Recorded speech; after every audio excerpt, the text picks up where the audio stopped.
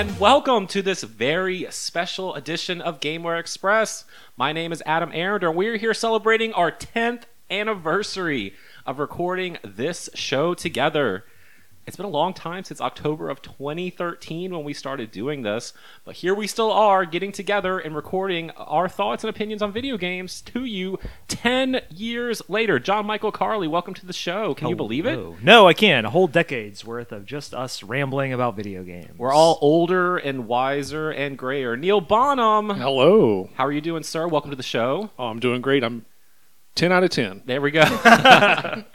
Stephen Martin. Hello. Mr. Uncle Gameware himself. Let's talk about video games. Stephen's been a part of Gameware for more than half your life at this point? I don't know. 2001. Okay, that was... How long ago was that? 22 years ago at this point. Okay, well, I'm 42, so yeah. So there we go, math. Wow. And rounding out the cast, Renee Martin, welcome to the show today. That's me, thank you. Do you remember your 10th birthday? Ooh, what did I do on my 10th birthday? I don't even think I can. I think I went to the movies. Oh, that's pretty cool. I just remember that, like, my papa was, like, really, he was said, you're double digits now, and that's all I remember. Time to get a job and start contributing. Oh, God. But yes, I'm so happy we're all here, that we're all doing this. We might not have been on the air for all 10 of those years because life gets in the way. Maybe it was a global pandemic, you know. Something. But 10 years ago we started doing this. And to celebrate, I figured it'd be fun. We've never actually put pen to paper and done this. So all 5 of us has gotten together separately to put together We got together separately, yes. I like that. our top 10 games of all time. All time. And we're going to count them down on this show today to help celebrate 10 years of GameWare Express. Wow. Also, we'll also be splicing in your lists and your thoughts and your stories and your opinions that you've written in to us, which we definitely appreciate. So thank you for everyone who submitted your lists and thoughts to us. Those will be spliced in throughout the show. But we'll get things started with our own top 10 lists. Now, we all kind of came up with these lists in our own way, right? Because it's really hard to define, like, what are the top 10 video games, right? Is the top 10 best playing, the best, most impactful to you, the ones you've had the most fun with, the ones you've played the most, the ones that are just stuck in your head forever that you can't get?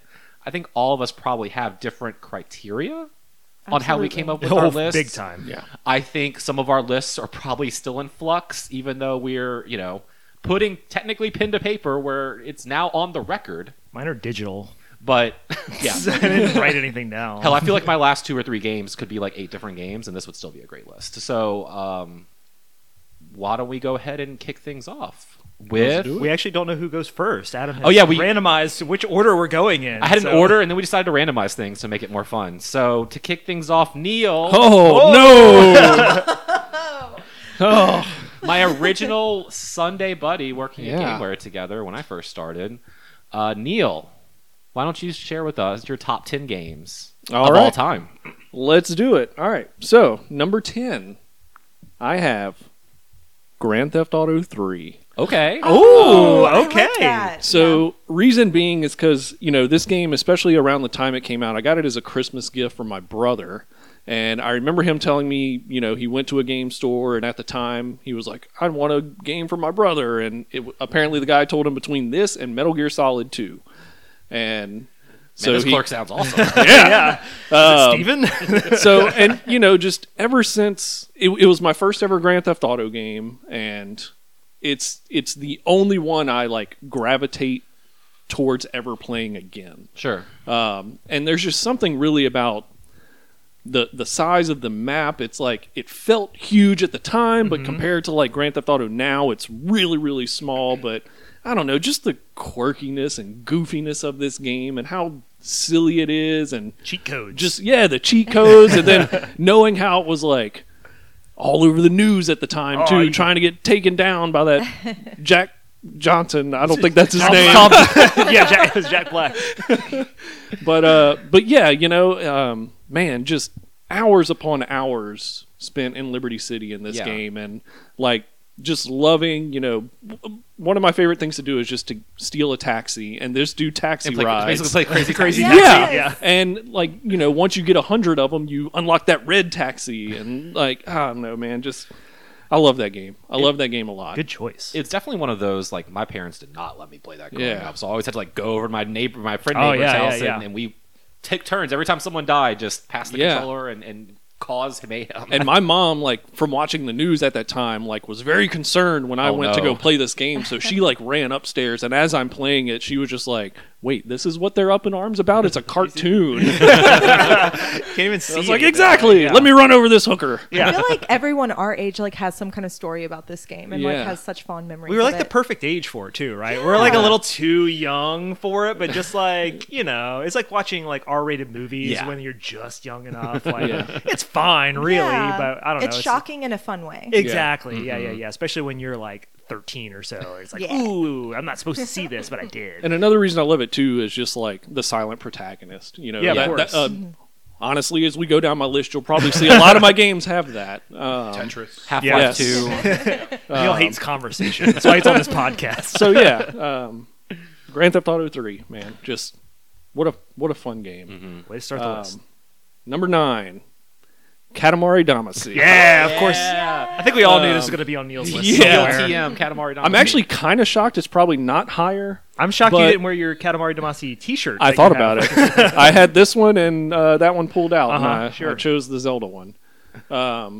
But yeah, so this game, especially at the time of launch, $20 brand new, and So just affordable. really didn't Yep. know anything about this game. And that's Like, the best way to go into that game. yeah, I knew it Yes. was going to be weird, and just like the cover art. I So mean, good. probably my favorite cover art of all time. So simple, right? Simple, blue sky, rainbow, and just a Doesn't giant really tell you ball with much everything about- rolled up yeah, like- into it. It actually does tell you everything, but tells you nothing at the same time about what this game is. You're like, I don't know what this is. And yeah, just the music. The King of All Cosmos is how he talks with a record scratch.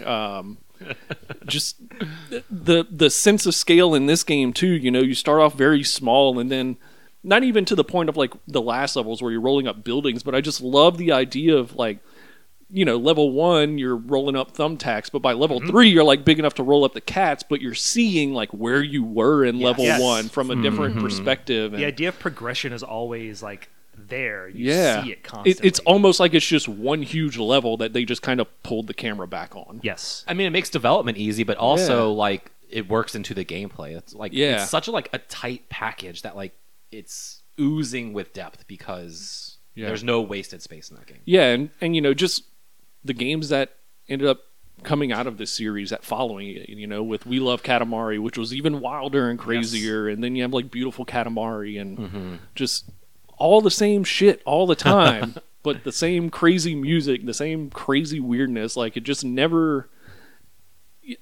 I think this is the first game I really remember where it like took something very weird and made like making weird games a mainstream thing. Yeah. And accessible too, right? Yeah. Yeah. And game stores like GameWare were definitely a place where like we were the beating heart of a game like Katamari Damacy, and we were able to spread just the Yeah. information Yes. about this game like to everyone. I love the folklore of people discovering this game Yeah. because I even I sold a copy to my owner, like the Chick-fil-A owner that I was working at, because I was working at GameWare and at Chick-fil-A, and he was like, oh, I've heard of that game, because I think I was like telling other like employees about it. He was like, oh, I want a copy of that, so I bought it at GameWare and then gave it to him, and he gave me 20 extra bucks on my It'll check. be $21.79. So, yeah, I feel like that's kind of how that game like kind of became popular. It's just Yeah. because of like Game Store, people like us, just And kind it's- of spreading the good word. It's one of those few games too that I've like through recommendations or just hearing people play it, like I've never heard anyone not like Katamari. Absolutely. It's a Tetris in its own way. It's just it's delightful. Like that's the only way I can describe this game. But yeah, going on number 8, The Witness. Oh, okay. Interesting. Okay. The hell out of here.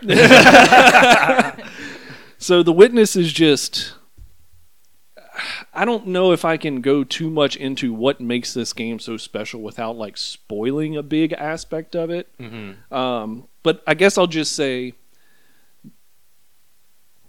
I love how there's just no guidance. Like you That is start true. off and you run through this little area, and then from there you're opened up on this island, and Figure it out. you figure it Solve out. the puzzles. Yeah, Like, you're just doing some puzzles. and another reason I really love this game was it was like one of the first times with my now wife, who, you know, it's not a multiplayer game at all, but man, we co-opted the hell out of that game. These are some of the best games. And it was just like, you know, how our different, like our knowledge of different aspects of things, like helped with this game. You know, like I didn't have an art degree. I don't know if you put glass shade over something, what makes it another color, but she does have an art degree and she knew all that.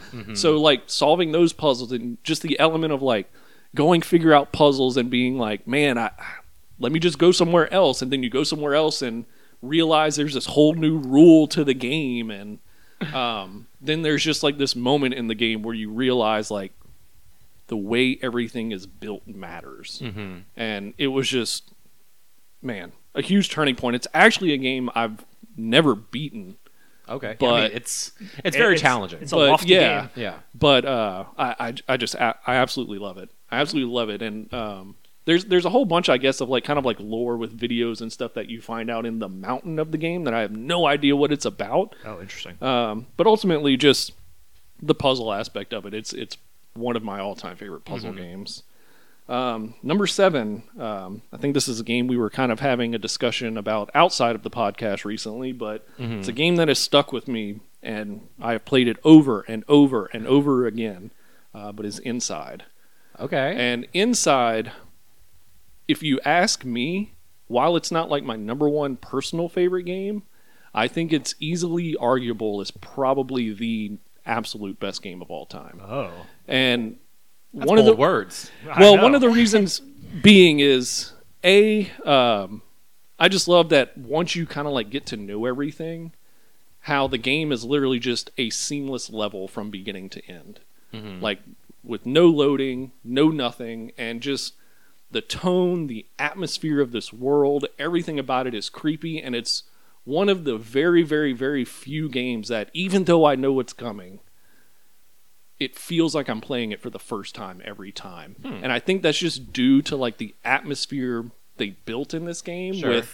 Because even no matter how much you play it and you kind of see what's going on, there's just really no true explanation. So it kind of like just makes me have new theories every time I play this game with what is happening in this world. And just stuff like, you know, watching the background and seeing what's going on with that and stuff too. And then the sound bridge, like the lead up to the sound bridge is just something I'll never ever forget. But yeah, Inside. Number 6. This is one we spent a lot of time with. Uh-oh. And you've probably heard a lot if you ever listen to this podcast over the last 10 years. But Destiny. Number 6. Number 6. Wow. Yeah. Didn't cut Neil's top 5. Ball. Wow. Okay. Already out the gate. Okay. Yeah. Destiny So- number 6 for Neil. That is a big deal. Yes. Like, seriously. Yeah, and so this is probably the game I've actually probably played the most in my life. Yeah, I was about to say. But it's just one of those games that ruin first-person shooters for me, just because the gunplay in Destiny is unmatched. Like Agreed. no Yep. other game comes close, except maybe Titanfall 2. But even that still feels more like a Call of Duty. Yeah. But it was just my first real venture into playing a game with friends online. And it really just also holds a special place because at the time of buying Destiny, I didn't really, friend of the show, Scott Bezdek, you know, didn't really, like, I worked with him a little bit at GameWare and like we knew each other, but he kind of just like hit me up online one day and was like, hey, I see you're playing Destiny, like, you want to play? And that just like started this trickle effect of us like getting other people to play and then meeting random people online and meeting those people in real life and playing with Adam and just community so game. so many freaking memories. It's one of those that really hit because I never played WoW, but like Yeah. this was my WoW because Right. yes, meeting people online and meeting them in person, that's a very unique experience that has only come from our time playing Destiny. Yeah, and just the story, like, it's still going. Yeah, right. And it's really good. Almost 10 years later. Yeah, and Dude, they're 10-year podcasts. yeah, and man, just what an incredible game, and so many good memories, and just like the little stuff of Garfunkel, Yeah. you know, just like stuff like that we know, inside joke, I guess. Yeah. But moving on, Destiny. There's so much I can talk about with Destiny. Number 5, Chrono Trigger. Nice. Oh yes. Love some So- Chrono Trigger. Yeah, Chrono Trigger is a really special case for me too, because it was just a game I randomly like rented from Blockbuster, and loved it. And it was mainly because like I knew Dragon Ball Z at the time and saw the cover art and was like, that looks Yep. like Dragon Ball Z. Weird. And yeah, so just playing that game, and man, the story, the music, the characters, everything. The gameplay. The gameplay, yeah, the dual text, the just, you know how RPGs have the thing of like when you go into random battle and it's like now you're just on left and right, Yeah. like how they program this to just be situational Yes. in every single unique battle, and it's really the it's a very- music. It's a very The unique music. RPG game. Yeah, And so far as that, like, you know, don't think, again, until we saw, like, Sea of Stars recently, have we seen anything really like it before or since, yeah. honestly. Because I mean, even like its sequel, you know, I'll argue that Chrono Yep. Cross is an amazing RPG, but a horrible sequel. Absolutely. It's a spiritual successor Yeah. more than it is a true sequel. And man, Chrono Trigger just another silent protagonist. Same with Destiny. Same with Inside. What was my other one? Witness. Katamari. He's the Prince is silent. That's true. Yeah. So yeah, I mean, I think you're batting 100% on You Silent are. So Protest. far, Yeah. you're good. Yeah, actually, so 9 of my 10 are all silent. Perfect. Man, a few words. Yeah. So yeah, moving on. Chrono Trigger. I mean, again, there's so much I can probably go on and say. I feel like we'll probably discuss it a few more times on this podcast. Yeah. So I'll save like what else I have to say when that. Yeah, In- it might pop up again. Inevitably There's no way to comes know. around. There's no way to know, but I have a strong feeling we might discuss it again. Number 4, Shadow of the Colossus. Ooh, okay. Nice. Okay. Yep. Yep. Yeah. So again, another game just like where the tone and atmosphere of this world, especially after coming off of Ico. You know, Ico was a really weird kind of game, and like Right. Yeah. what it was a Slow. launch title. It was, Like, wasn't was- it? was- Close well, to yeah, it, was at like, least. here's sort of what the Launch PS2 can window. do. Yeah, Like, and like I remember playing Ico and just like loving it, but then it was like, hey, this game coming from the creator of Ico in like the same world is now coming out, and man, just like, what could it be? the whole idea of like building this entire world around 16 enemies and all unique enemies. yeah, it's just And- oops all boss fights. Yeah. And it's the not speed runner boss rush. yeah, exactly. It's a very slow boss rush. It's And a boss walk. But that's cool, right? Because like the boss is the level, is the boss. yeah. Like, yeah. And just like the amazement in like seeing this world, especially on a PS2 and even recently with the PS4 remake, just how they capitalized on how great this game already was. Yes. How And, tiny you are versus how massive these things that you are attacking Yeah, are. and the little nuances of like after you beat them, how you can see the little like light in the sky, like going up into the Yes. clouds afterwards. Did you immediately? Because I did. Did you immediately feel after you beat that first Colossus? Like, did you immediately feel this does not feel right? Yes. To me? Like I feel like I'm doing bad things. Yeah, Yes, correct. Because I immediately felt that, yeah, and that permeates throughout that game. And I love. yeah, and especially because it's like, you know, you're doing this because the love of your life is Selfish is reason. is dead, and it's very selfish, and so it's like you know what you're doing is wrong, but But here we go anyway. Yeah. Yeah. So yeah, it just wow, and the ending with how it subtly ties into Ico, and you know, just that whole series. I mean, Last Guardian and everything. Just Udea is amazing. Yeah. Brilliant. Ico was a launch game, by the way. It was. Oh, wow, okay. Yeah, I thought so. I didn't play it on launch, but yeah. Idiot. Number 3. Number 3. Here we go. Number 3. So now we're in the top 3. Wow. Ooh. And all of these will probably come as no surprise to any of you. But number 3, The Legend of Zelda: Ocarina of Time. Nice. There we go. Yeah. The hell out of here. So The Legend of Zelda is like one of those series where, I mean, ultimately I could probably put like any of these games in this list. Right. But again, like when I was curating this list, what came down to it was really how these worlds made me feel at the time of me playing them. And Ocarina of Time was just one of those really special ones, especially being the first 3D Zelda game and seeing Hyrule like from this perspective. And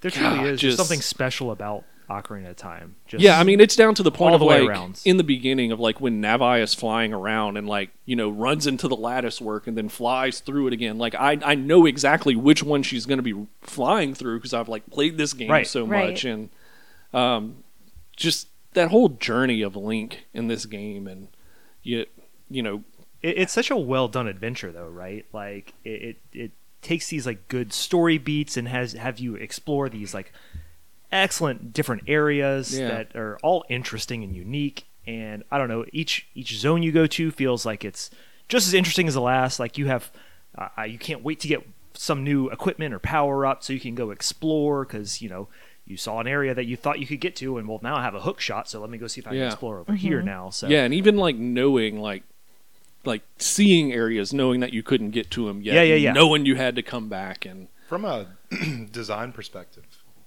how do you, as a game developer, create something new like that, like Ocarina of Time, that's never been done before? Because before that, you know, Mario was popular in 1985, and maybe you're a company making a game similar to that. And you're like, well, people like Mario. Let's make a game that's like that.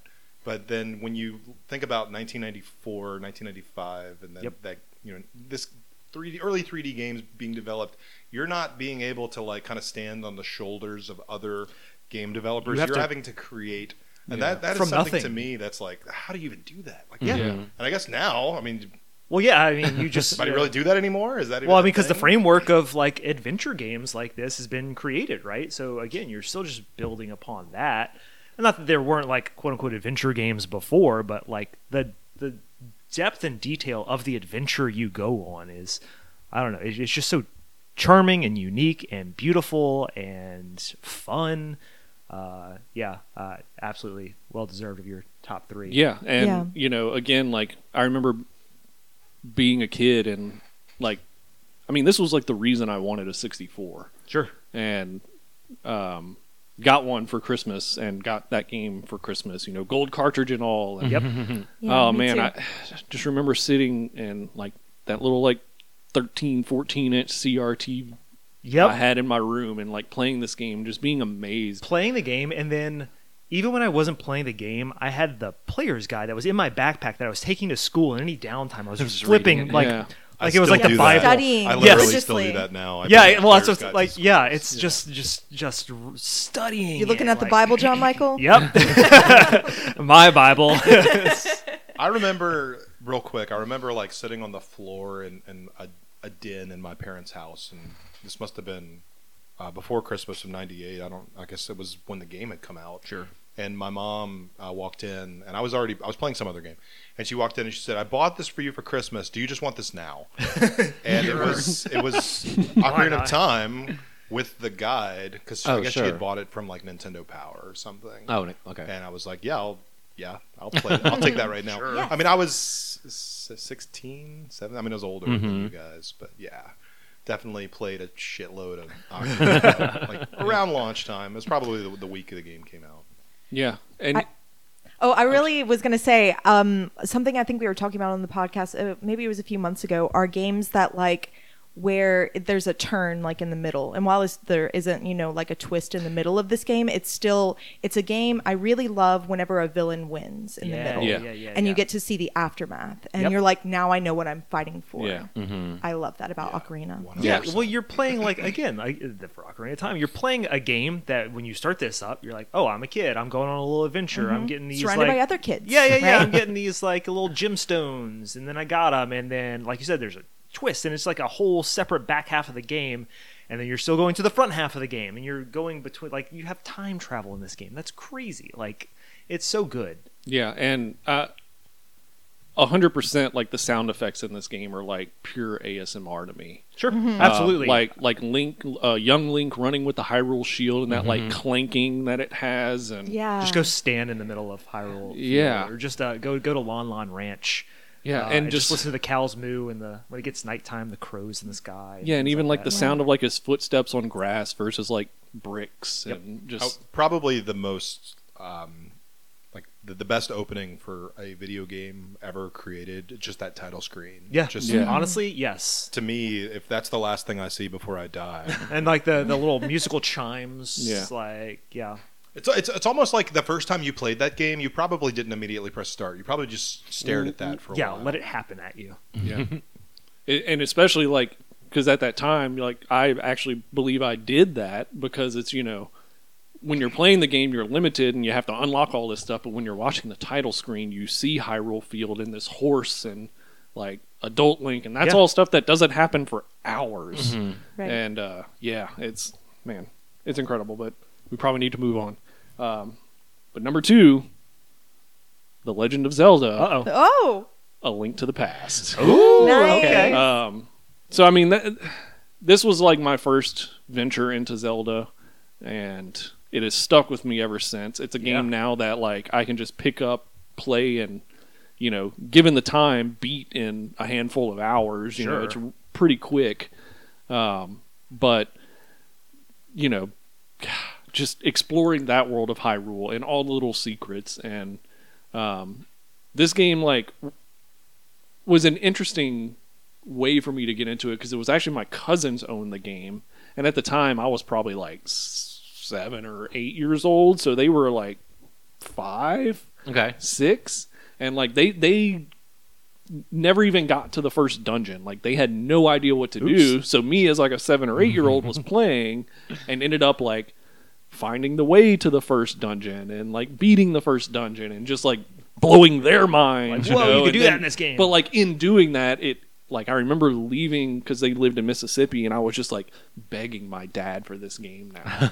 And man, just another one where like the music is incredible, exploring the world and finding all the little secrets with Yeah, the so many items and secrets. stuff. There's so many, and yeah, It's a pretty lengthy game too for at the time for Super Nintendo type games, right? Yeah.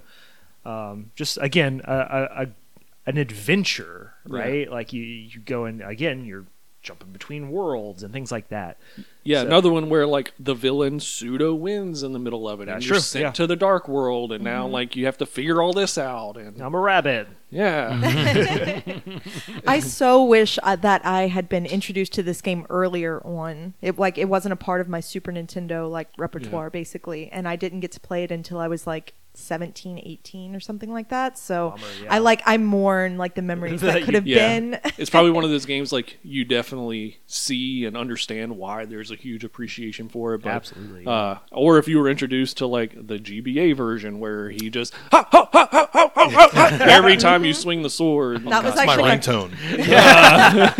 that was actually the first time I played it was the GBA version. Yeah, and that's I'm so sorry. You know.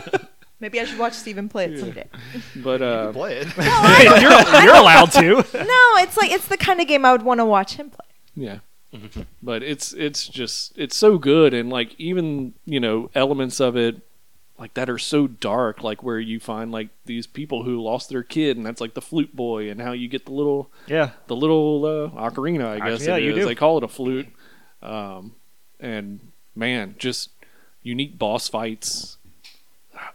Like little things like figuring out the blind thieves' house, About and to like say, how you yeah. have to like bomb it to make the sunshine come through from the level above, and like this is a 2D game, so like 3D is not really something you were really thinking about back then. Now you have to. But like they had elements of 3D in this game, and it was just like mind blowing. I mean, Link to the Past is a game that's now 33 years old, and it's to this day still informs new game design and new game Yes. development. Yeah. There's games that are still coming out to this day that are trying to kind of capture a spirit of or part of what Link to the Past did in 1991, 92. Yeah. Which I think is phenomenal. Yeah. Absolutely. And so, moving on, number 1 is obviously Final Fantasy VII. Yeah. Thought it was gonna be Toy Story. and I'll be honest with this list. I did put / remake because remake is like right up there with the original for me in its own unique way. But like remake wouldn't really be what it is without the original. That's fair. But ultimately, I'll just talk about the PlayStation version because Final Fantasy VII was just It's something. An yeah. event. Like so first of all, like I didn't own a memory card when this game first came out. So Oh my God. That's a problem. because like I was playing like racing games and like fighting games and stuff that just like I mean as a 10-year-old I didn't really know you Yeah, needed to, a like, memory save card my to like progress. save all this. Yeah. So I remember like playing it and then like realizing like oh I need one of these things and like no. it was something that like I did couldn't that. get for like a week or two, so like I left my PlayStation on Whoa. because I didn't want to like have to redo That's anything. so scary. Yeah. Set your house on fire. Yeah. But and I think all of us can agree that this was definitely the game that put like RPGs to the like forefront. Yeah, I think at the time here in the United States, because this game was like really advertised as like a cinematic adventure. And I mean, it was. kinda is, yeah. It was, and there's even like things like that hinted in it, when you get a game over and it's just like a film reel that's been busted and broken up. Yeah. And, but, I guess I was 11 when this game came out. Being that young and diving into this story that's really all about loss and how it affects you and, It's a pretty dense story. Yeah. Right? Like there's a lot of layers to it. And it was really the game that just like really put storytelling as like that's what I want in a video game. And God, Like to this day it's still like the Materia system is just still my absolute favorite system I've played in a video game. And I was playing this game 3 weeks ago and did something that I had never done in this video game before that I didn't even know was possible. finish it. No, I did do Hush that.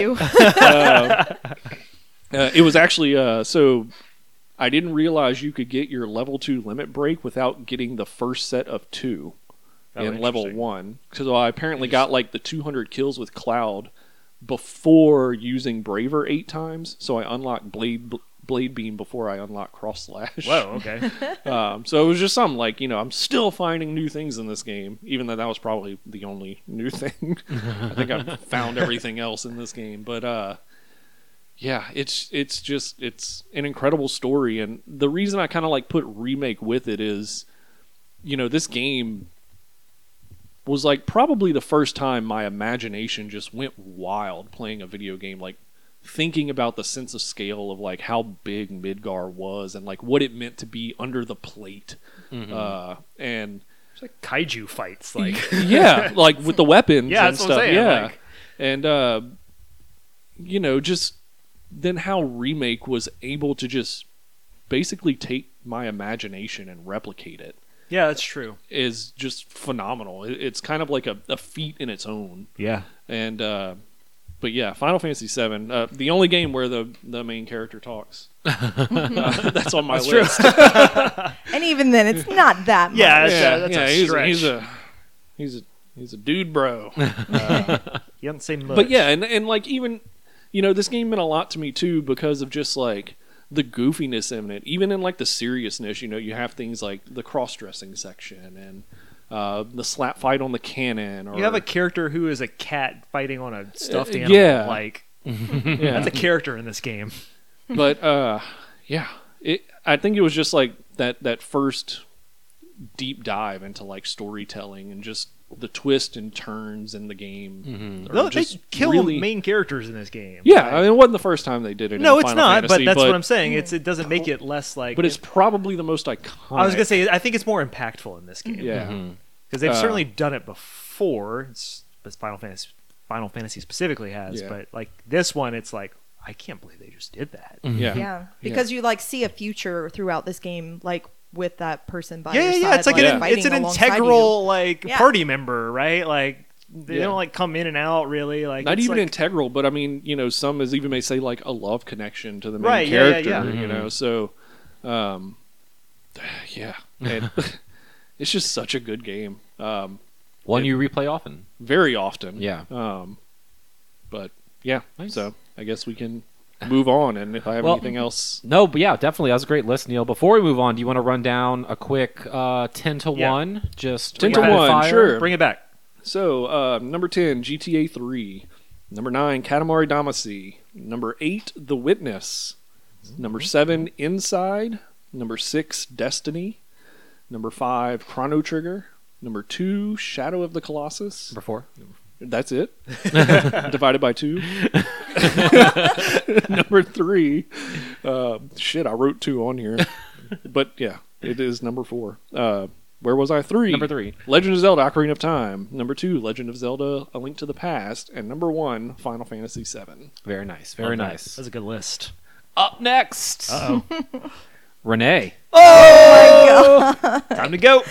Y'all, I'm gonna throw up. I don't know why I'm nervous. Guys, she's so nervous. She Right? showed up here nervous. I mean, to be Why? fair, I am too, and I think it's just this whole like we're so used to like how we record. You know, we have like Yeah. a setup and how we do things, and this is like out the box. It also feels like we're pretty locked in on these decisions that we've made. They're going down in audio history. I've Like, changed my list like 4 times. Steve's been so quiet because he's just been typing away, creating these various I feel like lists. I'm like the stock market. Like you hit refresh and it's something different because like my 10 and 9, I'm like, well, should I change them? Should I change them? I Should literally I just- changed I don't- two. Change it right now. Do it right now. God. Oh my god. Just Oh my do it. God. Go with your gut. No, okay, no. This was my gut It's done. several You're on. days ago. Gut thing. It is a good thing. I'm going to trust Renee of the past and say that my number 10 is Persona 3 Portable. Oh, okay. All right. Oh, that was my number 11. Whoa! Just missed the cut. I'm going to go ahead and spoil my top 10 a little bit and also say that Persona 5 and Persona 5 Royal is not on my list. Wow. that's even- Boom. At all. Boom. That's That's a bigger bold shocker. statement, Okay. actually. Okay. I'm also going to go ahead and say that I don't think any of the games that are on my top 10 will be on anyone else's. I could, yeah. I Yeah. can see that. All right, let's. but it's like I also That's get some that because you know it's like My number 1 is Odin Sphere.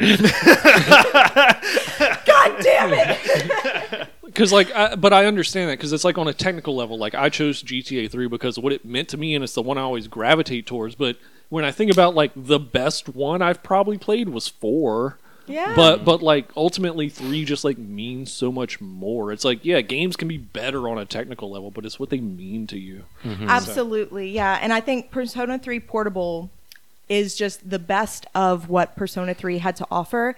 And I remember when Persona 3 came into the store because I didn't know anything about it because around that time I wasn't really reading a lot of like video game publications anymore because I was mostly like a Nintendo Power girl. And I remember coming into the store and Steven was like, "You're going to like this game." And I was like, "Okay, the art style looks cool, but it also like looks a little like weird. Why will I like it?" And he was like, "You can like date other characters. There's social links." I was like, "Sign me the fuck up." Yeah. So Persona 3 I had such strong feelings about, but I never beat the original Persona 3 and I never even picked up Fest because I knew it was just going to be more of the same. Right. I would have the same problems that I had initially with Persona 3, so I didn't pick it up. But then Persona 3 Portable came out with the Total Team Control, and you could play as a girl, and there are What? new social links. And I can date the boys now. And also, there's no, like, you can date all of them. It doesn't matter. Yeah, yeah, so yeah. on my full No playthrough, I hang-ups. was like, I'm dating everybody. And it was just, it was so good. I loved all the new social links as well, like with the volleyball/tennis player. And also the librarian, Sayori. She's just, mwah, she's basically also a love interest. She's great. Yeah, and I actually beat it finally There you Nice, go. on there you go. PSP, and it was such a great experience from start to finish. It also like it has a really good twist in the middle that's like really dark and spooky, and well, the whole game really feels dark and spooky. So, yeah, Persona 3 Portable. I like how great. there are certain games that are making our list because it's like we actually finished this one. Like, that's how I knew I liked it that much because I played it all the way to the end. Exactly. And Persona 3 Portable is one of those games that Well, let me tell you, Final Fantasy VII has a pretty sick dating sim part to it too. I know. And You I can felt, go on a date with Barrett if you want. I felt so so strongly dreamy. about that part too, which made the end of disc 1 that much more Yeah. upsetting. So, yeah, that's my number 10. My number 9 is Final Fantasy IV on the Super Nintendo. Yes. Because it was really, I don't want to say it was my first RPG, but it might have been. And it's the one that I've played like so many times, countless times. I know that story like the back of my hand. I could tell it to you right now, but I'm not. The sprites in it are also beautiful. In a lot of ways, I like the sprites better in the original 4 than I do even for 6 or 2 and 3. I think I just like them a little bit more. The music, gorgeous. Like nothing touches Melody of Lute or whatever. Yes. Oh, it's so good. And Yeah, and also just like, the impact of this game as Final Fantasy as a franchise, because we only really had the first one here and we missed 2 and 3. So Right. this one launched as 2 here in the United States, and it was like, oh, you don't just like select what class you want and name them anything. Like Yeah, it's this is its where own who your story character and who your is. characters are, and You are they playing have this different role. like styles, and it's such a unique and good game. Yeah, and talking about characters that die Best- as well. Yeah. Like, some of the best characters in this game. yeah, And yes, there is a major character death in this one too. Yeah. Which, again, I a think quirky, kinda, lovable character. And you're like, why would you do this? But, as you get older, you see maybe a little bit of like I could see also, I think that's like as I've played I'd this have done it too. yeah, putting everything on the line just Yeah, for I mean, revenge. I- Sure. playing this game, like as I've obviously played as a child and now played as an adult, it doesn't seem as dark as it is because it's Super Nintendo and sprites and a lot of the music is kind of jaunty in a lot of ways. But playing it as an older adult, you're like, this is pretty dark. A lot of the stuff in this game, like Yeah, it really is. it's a very bold story it's telling. And my favorite part about storytelling of older games as well is that, they didn't have as much that they could do. There was no voice acting, Sure. so you can't tell the emotion or anything Exactly. like that, but they would have to show it through just movement of these little sprites. So, if a character like turns and like looks at the wall, you can tell that they're very contemplative of something or like they're upset about something happening. If you see the little sprite Yep. squish a little bit, it looks like they're looking down. So it's all of these like ways that they did storytelling back then that are so unique. Yeah. Like I don't know, we don't really have that as much anymore where it's just up to interpretation. Yeah, because bringing Sea of Stars up again, Yep. even games like that are very heavily pixel based and sprite looking, like the detail in it is there. Yeah, exactly. So you it's can like, see emotion still in the yeah, faces, it's, whereas like for it's Super not Nintendo games, Something as unique as like Final Fantasy IV. And obviously these characters mean a lot to me because my cat's name is Cecil. I was So- like, these are some of the best Final Fantasy characters. Right, Yes, yeah. 100%. Rydia, so good. Like, I just, yeah, Yeah. the boss fights in this game are incredible. Yeah. And again, the sprites are beautiful. Man, playing like fighting Edge's parents. Yeah, right. After they've turned into The monsters. demons. Like, They turn into demons. Like, and then at the end of the fight, they like regain their consciousness and they're like, It's- please kill yeah, us. Because, exactly. They yeah. ask you to kill them. Like, It's so fucked up, y'all. dark and moving and like I don't know. Yeah, that's a great it's game. sad and good. Maybe this is what started my like love for things that are so tragic and sad, but like bittersweet. Because Final Fantasy IV is my number 9, and I can't see it. I could see it moving up in my list, but I can never see it ever dropping from a top 10 for me. for sure. My number 8 is Poppin' Music for Nice. the arcade. Nice. And I had to give a nod to this game because anytime I go into a Japanese arcade, the first machine that I want to play is Poppin' Music because I want to know what's new and I want to know like what I want to see other people playing it Yeah. as well because it's just fun to watch other people play. And I don't know, it's a game that I didn't know anything about, but GameWare got Poppin' 8 and I just fell in Broken. love with Like, it. it showed up falling Broken apart. It did. Oh yeah, I forgot. We had to like tape it. We literally taped it together. The side of the cabinet was disaster. But there was no Poppin' Music machine like in the United States that was as loved as that one, like by our community, our Oh, small for real, community. like- like it was a beloved game for GameWare. And we got it out of selfishness because we were sick of driving to Austin to play Poppin Music and convinced the store owner to buy a Poppin Music machine. It did well for the store. No, it actually. I don't know if it did. It did most fine. people playing it, we're not paying to play it because it was us. It's fine. Well, they would put money in there and be like, "This is fun," and then they would leave. But I think it did well in that it had like a pretty good following, at least for a while there. It did.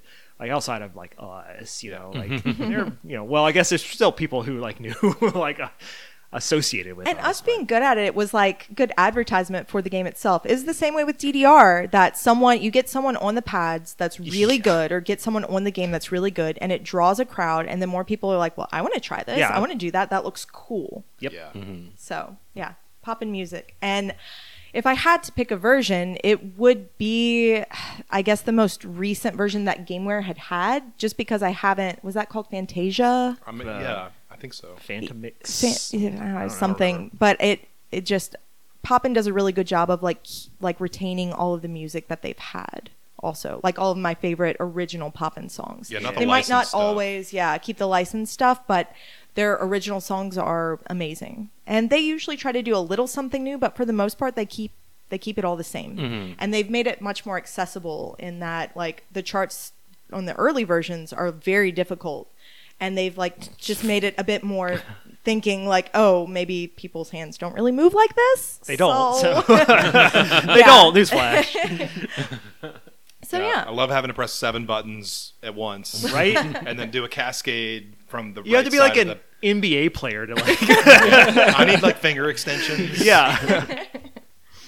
So yeah, Poppin' Music is my number 8. Nice. And my number 7, and I know y'all might call recency bias, but I have my reasons. It's Baldur's Gate 3. Whoa. Hey, look, I recency contemplated- bias. Get the hell out of here. I understand it. I was wondering if this would make a list. Hey, just because Oh, it's recent God. doesn't mean it's not a game of all time. Thank you. Yes, because honestly, if Baldur's Gate 3 did not exist, the original Baldur's Gate would still be fighting for a spot on my top 10. Sure. But this game just does everything that I loved about Baldur's Gate and multiplies it. Everything about it is better, and it stays true to the original, which I really like. And like sequels is keeping the spirit of the original while adding like good new things. I like also the fact that there are dating sim aspects in this game. I love that. I love the design. Normally, like I like an anime style, but I like this fantasy style. Yeah. There's a lot of fantasy styles I don't really like. So like Skyrim, I don't really like any of the Elder Scrolls like designs. So we have bad character models for one, but yes. Yeah, true. And I like Demon Souls even, or like the you take Souls that right series. back. Well, I guess you can do Get outta anything that here. you want, but for the most part, like 99% of those, whenever you have too much control over things like cheekbones and like chin length and Yeah. like eyes and stuff, Monster you can make. Factory. Yeah, Yeah. exactly. It's how are you going to make a character model that looks even like, if you want someone that's pretty, like in what you think is pretty, like how are can't. you going to make that? You can't. You can't in those games. But in this game, it's like everyone's kind of pretty. Yes, that is true. So, and then also I love Dungeons and Dragons, and Yes. this game is Just Dungeons, Dungeons and Dragons Dragons. 1,000 times over. Yes. So well deserved Date 'em number or kill 7 'em. spot. The game.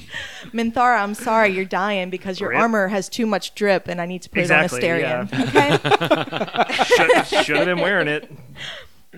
Number 6, Genshin Impact. Wow. Okay. PS5. Yeah. That's, yep. And before I started playing Genshin, I was very set on never starting another gacha because I have this problem, which I've maybe talked about, that I like whenever I see something that I really want, like I just don't give up until I get it, and that's not a good thing to have with gacha games or even with any kind of gambling. So Yes. I don't want to say I have a low-key gambling addiction, but it's But I do. Hey, But the I first step do. to recovery, Renee, is admitting you have a problem. well, it's all about, the little chemicals in your brain. Yep. You like make Yeah. your 10 wishes and it gives you a little hit. And if you don't get what you want, well, it's just another 10 and maybe you'll get it. Gotta So get that 5-star. That's any. Old Destiny did the same thing to us. Yep. Yeah. So, yeah, but Genshin probably would not have made my list if Sumeru didn't exist, because I feel like the first 2 acts in the first 2 regions are really good, and then it drops off so sharply in the third, which is Inazuma, that the story is awful. And Genshin does have this problem, and it still has this problem of where they have this incredible story to tell, but they don't know how to tell it. And I don't know if that's like because it's not, a Western like telling, or if it's not like a Japanese game. It's from China, and I've never really experienced a lot of media from China, so it could be something like that. But anyway, Inazuma not great. Sumeru was it was top tier. It's such a good story, and like really, I don't know, it's really good. And this newest region, Fontaine, is also shaping up to be a really incredible like story and region. Problems that Genshin has, obvious with the fact that it's a gacha game. It at this point is like too large for me to really recommend people to play this game anymore. Oh yeah, there's just too much. Too many characters. Yeah, there's too many characters, and you'll get such a bad sense of FOMO that the way that the wishing system works is that they only have 2 like limited banners running, and that's for like 30 something days. So now that you have a cast of 40 something characters or something like that, you might not get to your favorite for a really long time. And while some people might say like, oh, you can save up your gems for them, it's still like, it's a waiting game, right? Yeah. Like, you just got to wait to hope that they put that character that you want to get in some rotation at some point. And that's too many characters. Yeah. So if you already have them, then too bad. So at this point, unfortunately, I think it's just too late to start playing Genshin Impact. But it's a great story. If you played it just for the story, like at least get through Sumeru's like story, and then you could really stop, because it's the best. The end. So yeah, Genshin Impact is my number 6. Didn't break top 5, but it's well deserving in its spot because I've given it a lot of love and attention, and I like it for the most part. My number 5 is Animal Crossing New Horizons for the Switch. Oh. And, a lot of people, whenever they talk about Animal Crossing games, they're like, the gameplay just wasn't for me. Or like, it's too much of a sandbox or something like that, and I can't figure out exactly what I want to do. And maybe even Animal Crossing is the same way for me in a lot of ways, because I feel like I look at other people's islands and I get this feeling of like, oh, why didn't I think of designing it like that? Or, oh, I could never like spend that much time doing it. But for me, what makes Animal Crossing so special, especially this one, is the time that it came out, and just for me, because not just had the pandemic started, but I like personally was going through a lot of stuff during that time, and just having a game where there are these cute little characters like telling you that you're my best friend, like I like you, I want to hang out. I want to hang out with you. It's like someone wants to hang out with me. And I know that sounds so corny, but it meant so much to me. Yeah, like, definitely. That game does. I also just like really love that it's a game that, you can like claim FOMO or whatever, like with the seasons changing and all that kind of stuff. But I love that there's really just no rush in playing this game. Like you can just play it at your own pace, and that's it. Like my only other experience is the GameCube version and then the Switch version. So hey, we played the DS one together. Did Remember? we? Yeah, whenever the DS version came out, the three of us trying to bought it, and we like went and Yeah. Man, I don't remember that at all. That's like one of my favorite GameWare memories. I'm so sorry. Like, I didn't even realize I ever bought the DS It version. meant nothing to me. Check your shelves, buddy. It's there. Oh God, but yeah, I mean, I absolutely love New Horizons, and I guess like when you read so much about like why people don't like it based on other Animal Crossings, and I'm like, well, that's like one of the reasons I do really love this game. Like I love the self-contained island. I don't know. And I think this game also is like very special to me too, because it's like with Asher growing up and getting into video games, and he's like seen it and he calls it Town. So, I love it. So cute. so it's like cute. whenever we're just sitting there, he's like, Dad, I want to play Town. And like he loves KK Slider. And so it's just As well he like should. one of our things is just logging onto the Switch at Saturday after 6. And like I played the game because I finally got the what's it called, the terraforming. Expansion. Oh yeah, the terraforming. And okay. because I was never like good enough to get, like, I was just throwing shit on my island. But like I finally got that, and like got it to where like KK visits every Saturday now. So like that's like one of me and Asher's things is like we That's just cute. get together and like go to the KK concert. Yep, suggest a song for him to play. Yeah, it's so good. I think have put hundreds and hundreds of hours into that game. It's probably my most played Switch game. Yeah. So, yep, that's my number 5. Well deserved. My number 4 is Harvest Moon 64 for the Nintendo 64. Nice. Good choice. Just wow, really great Nintendo 64 game. Also, maybe my first game that had like dating sim aspects and like really kind of solidified like I like these kind of games.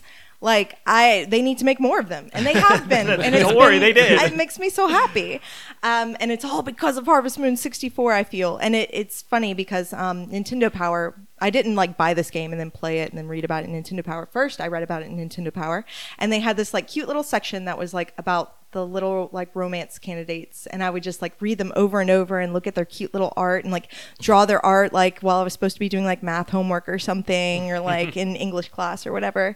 And whenever I finally did get the game, it was like everything and more of like what I wanted, and it was fun. Exceeded your expectations. Yes, a farming sim. Like I tried. Like Mom was like, "What kind of game is this?" I'm like, "You farm. It's great. You can date She's the like, corn." I don't get it. But yeah, it is such a beloved game to me. Like I would have friends that would come over like on a Friday night and they would watch me play, or I'd be like, "Here, play a few days, like in my farm." I think I have. So I can't remember if this game was like 1 minute in the game is 1 second in like real time. That sounds right. But Why not? I think I have a play file where it's like 10 years, so that's like pretty wow. significant. Yeah. And I just, especially with my friend Liz, I would play this game a lot, and just the cast of characters is really good. It's very real. As cute as it is, it's very real, and it's good, and it is well deserving of my number 4. Nice. So now we're into the top 3. Oh, here we go. My number 3 is Hakuoki, Stories of the Shinsengumi. Won't spend too much time on this. It's also my number 3. Oh my gosh. It's my number 1.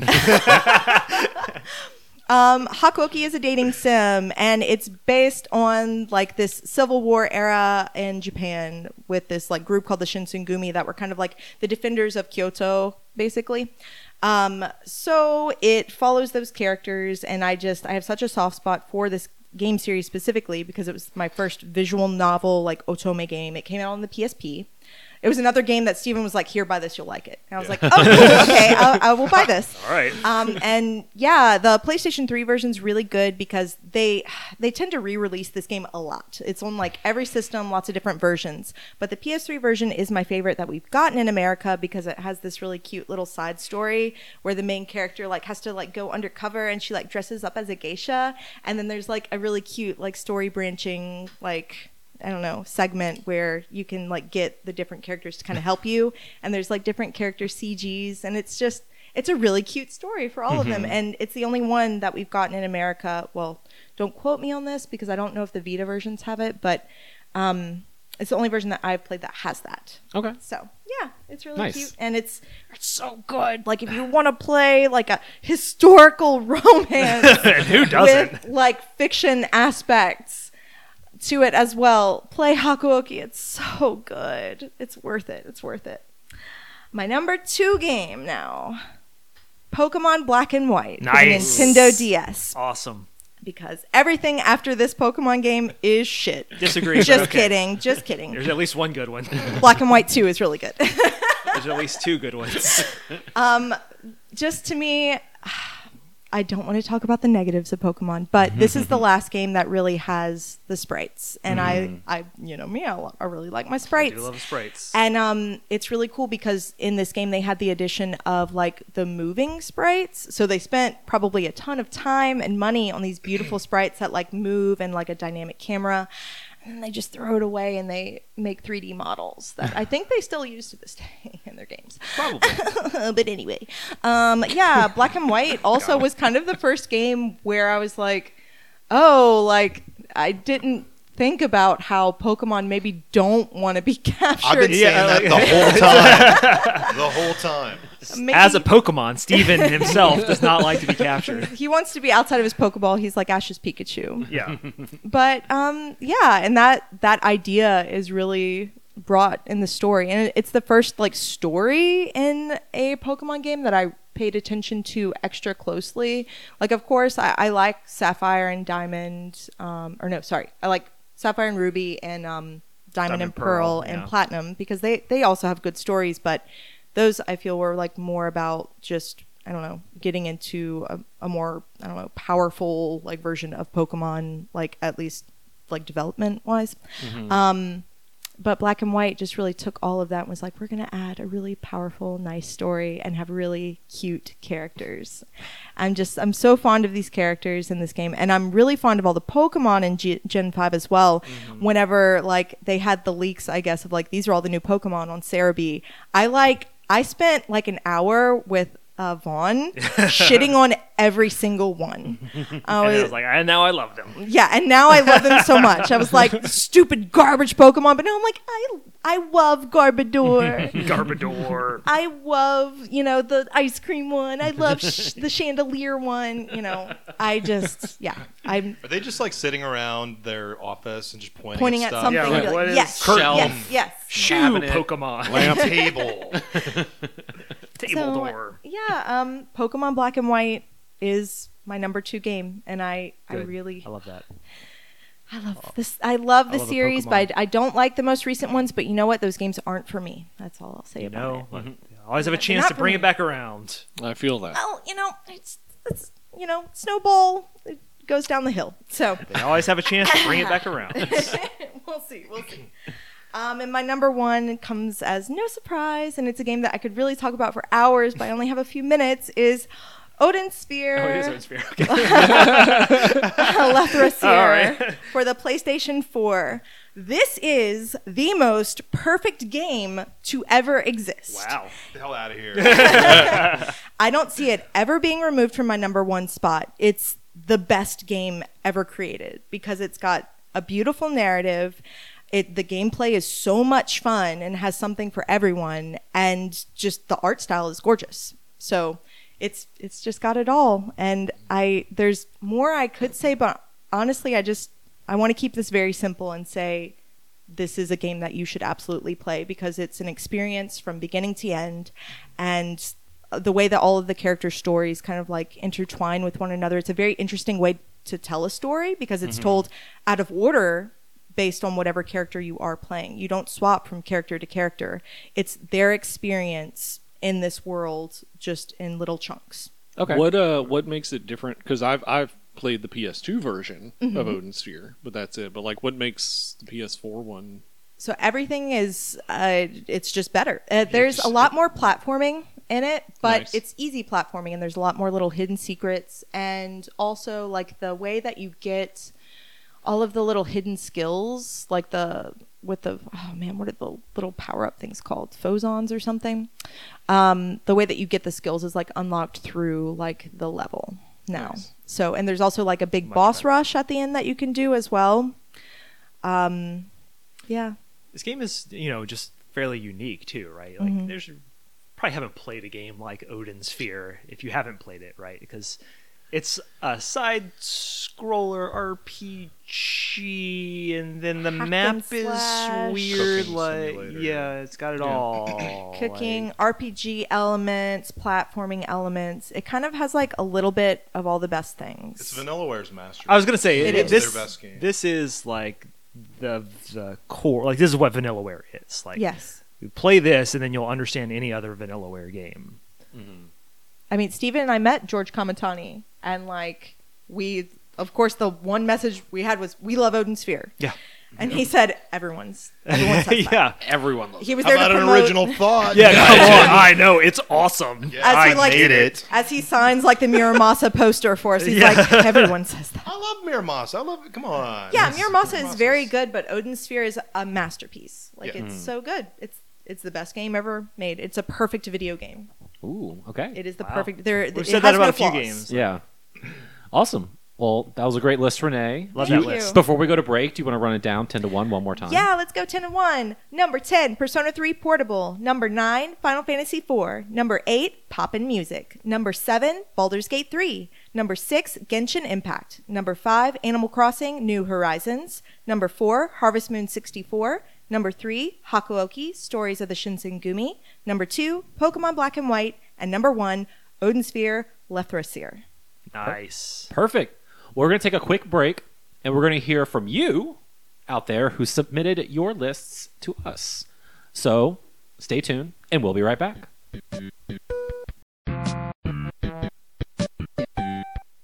Thanks, me. And thanks to all of you who sent in your submissions of your top games of all time. Of course, it's fun for us to get together and discuss our favorite games, but it's so much fun to see what you, the listener out there, enjoy as well. So I'm going to kick things off with some of our user submissions lists, and then we'll also hear from Renee later in the show to wrap things up. First thing, we're going to go to Bruno. Thank you so much, Bruno, for writing in. He lists his games with no description, so I might throw in my own editorial and judge your list a little bit. At number 10, he has 007 GoldenEye. What a great multiplayer game, right? Being a 90s kid and getting together and playing split screen of this fantastic shooter on N64. Great pick at number 10. Number 9, God of War 3. Number 8, Bloodborne. Number 7, Tony Hawk's Underground 2. Thug 2, in my opinion, is the last great Tony Hawk game to come out until the 1+2 remake came out a couple of years ago. Thug 2, that was peak Tony Hawk. Number 6, Kingdom Hearts 2. Number 5, DBZ Budokai 3. That's a game that was always highly requested at the store and was such a rare find. Everyone loves and wanted some Budokai 3. Coming in at number 4, BioShock 1, one of my favorite games. Number 3, Legend of Zelda Wind Waker. Number 2, The Legend of Zelda Ocarina of Time. Back-to-back Zelda games. Neil would be proud. And number 1, The Last of Us, the original game. Thank you so much for writing in, Bruno. He says he loves the pod, and it truly impresses him how many different video games we talk about on a weekly basis. That's what we get for working in a video game store together for over a decade. Next up, we have friend of the show, Brandon Jolly, who sent in an audio submission. So take it away, Brandon. Hello, GameWare crew. What are the best games of all time? That's such a loaded question, so what I decided to do is just speak what comes directly to my brain when I first hear best games ever. For the sake of time, I'll only leave a few suggestions so I don't ramble on for 12 hours. The first game that comes to mind is an absolute timeless classic, pun intended. Chrono Trigger is mind-blowing how advanced it was for its time. The way they were able to bend and stretch the limitations of the Super Nintendo to achieve stunning visuals, engaging battle mechanics, an absolutely stellar soundtrack, and a well-paced narrative that cleverly uses time travel as a central mechanic is mind-blowing. Did I mention a cast of characters that are so interesting and well-developed that you'll constantly argue with yourself which 3 party members to bring along for the adventure? This game has heart, and it's not very long, which is a good thing because it encourages multiple playthroughs using a feature that it pretty much invented. You may have heard of it, New Game Plus. I guess that's what you get when you assemble the dream team of Akira Toriyama, Yuji Horii, Nobuo Uematsu, Hironobu Sakaguchi, Kazuhiko Aoki, and Yasunori Mitsuda. There's a reason this game hasn't been remade. It doesn't need to be. And if you haven't done so already, play this game. It's as close to perfection as you can get when you talk about JRPGs. The next game I want to suggest, coincidentally, also has a time travel element, and that's Outer Wilds. Talk about an unforgettable experience. I'll speak cryptically because this game can be spoiled very easily, but what I can say is that Outer Wilds rewards players for their curiosity, initiative, and intuition. This game has 0 combat, but it's not necessarily a quote-unquote walking simulator either.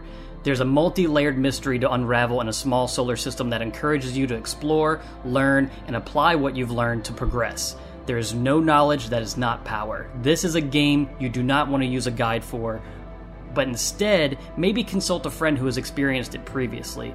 This game has so many unforgettable moments and a DLC that further enhances the experience I also highly recommend.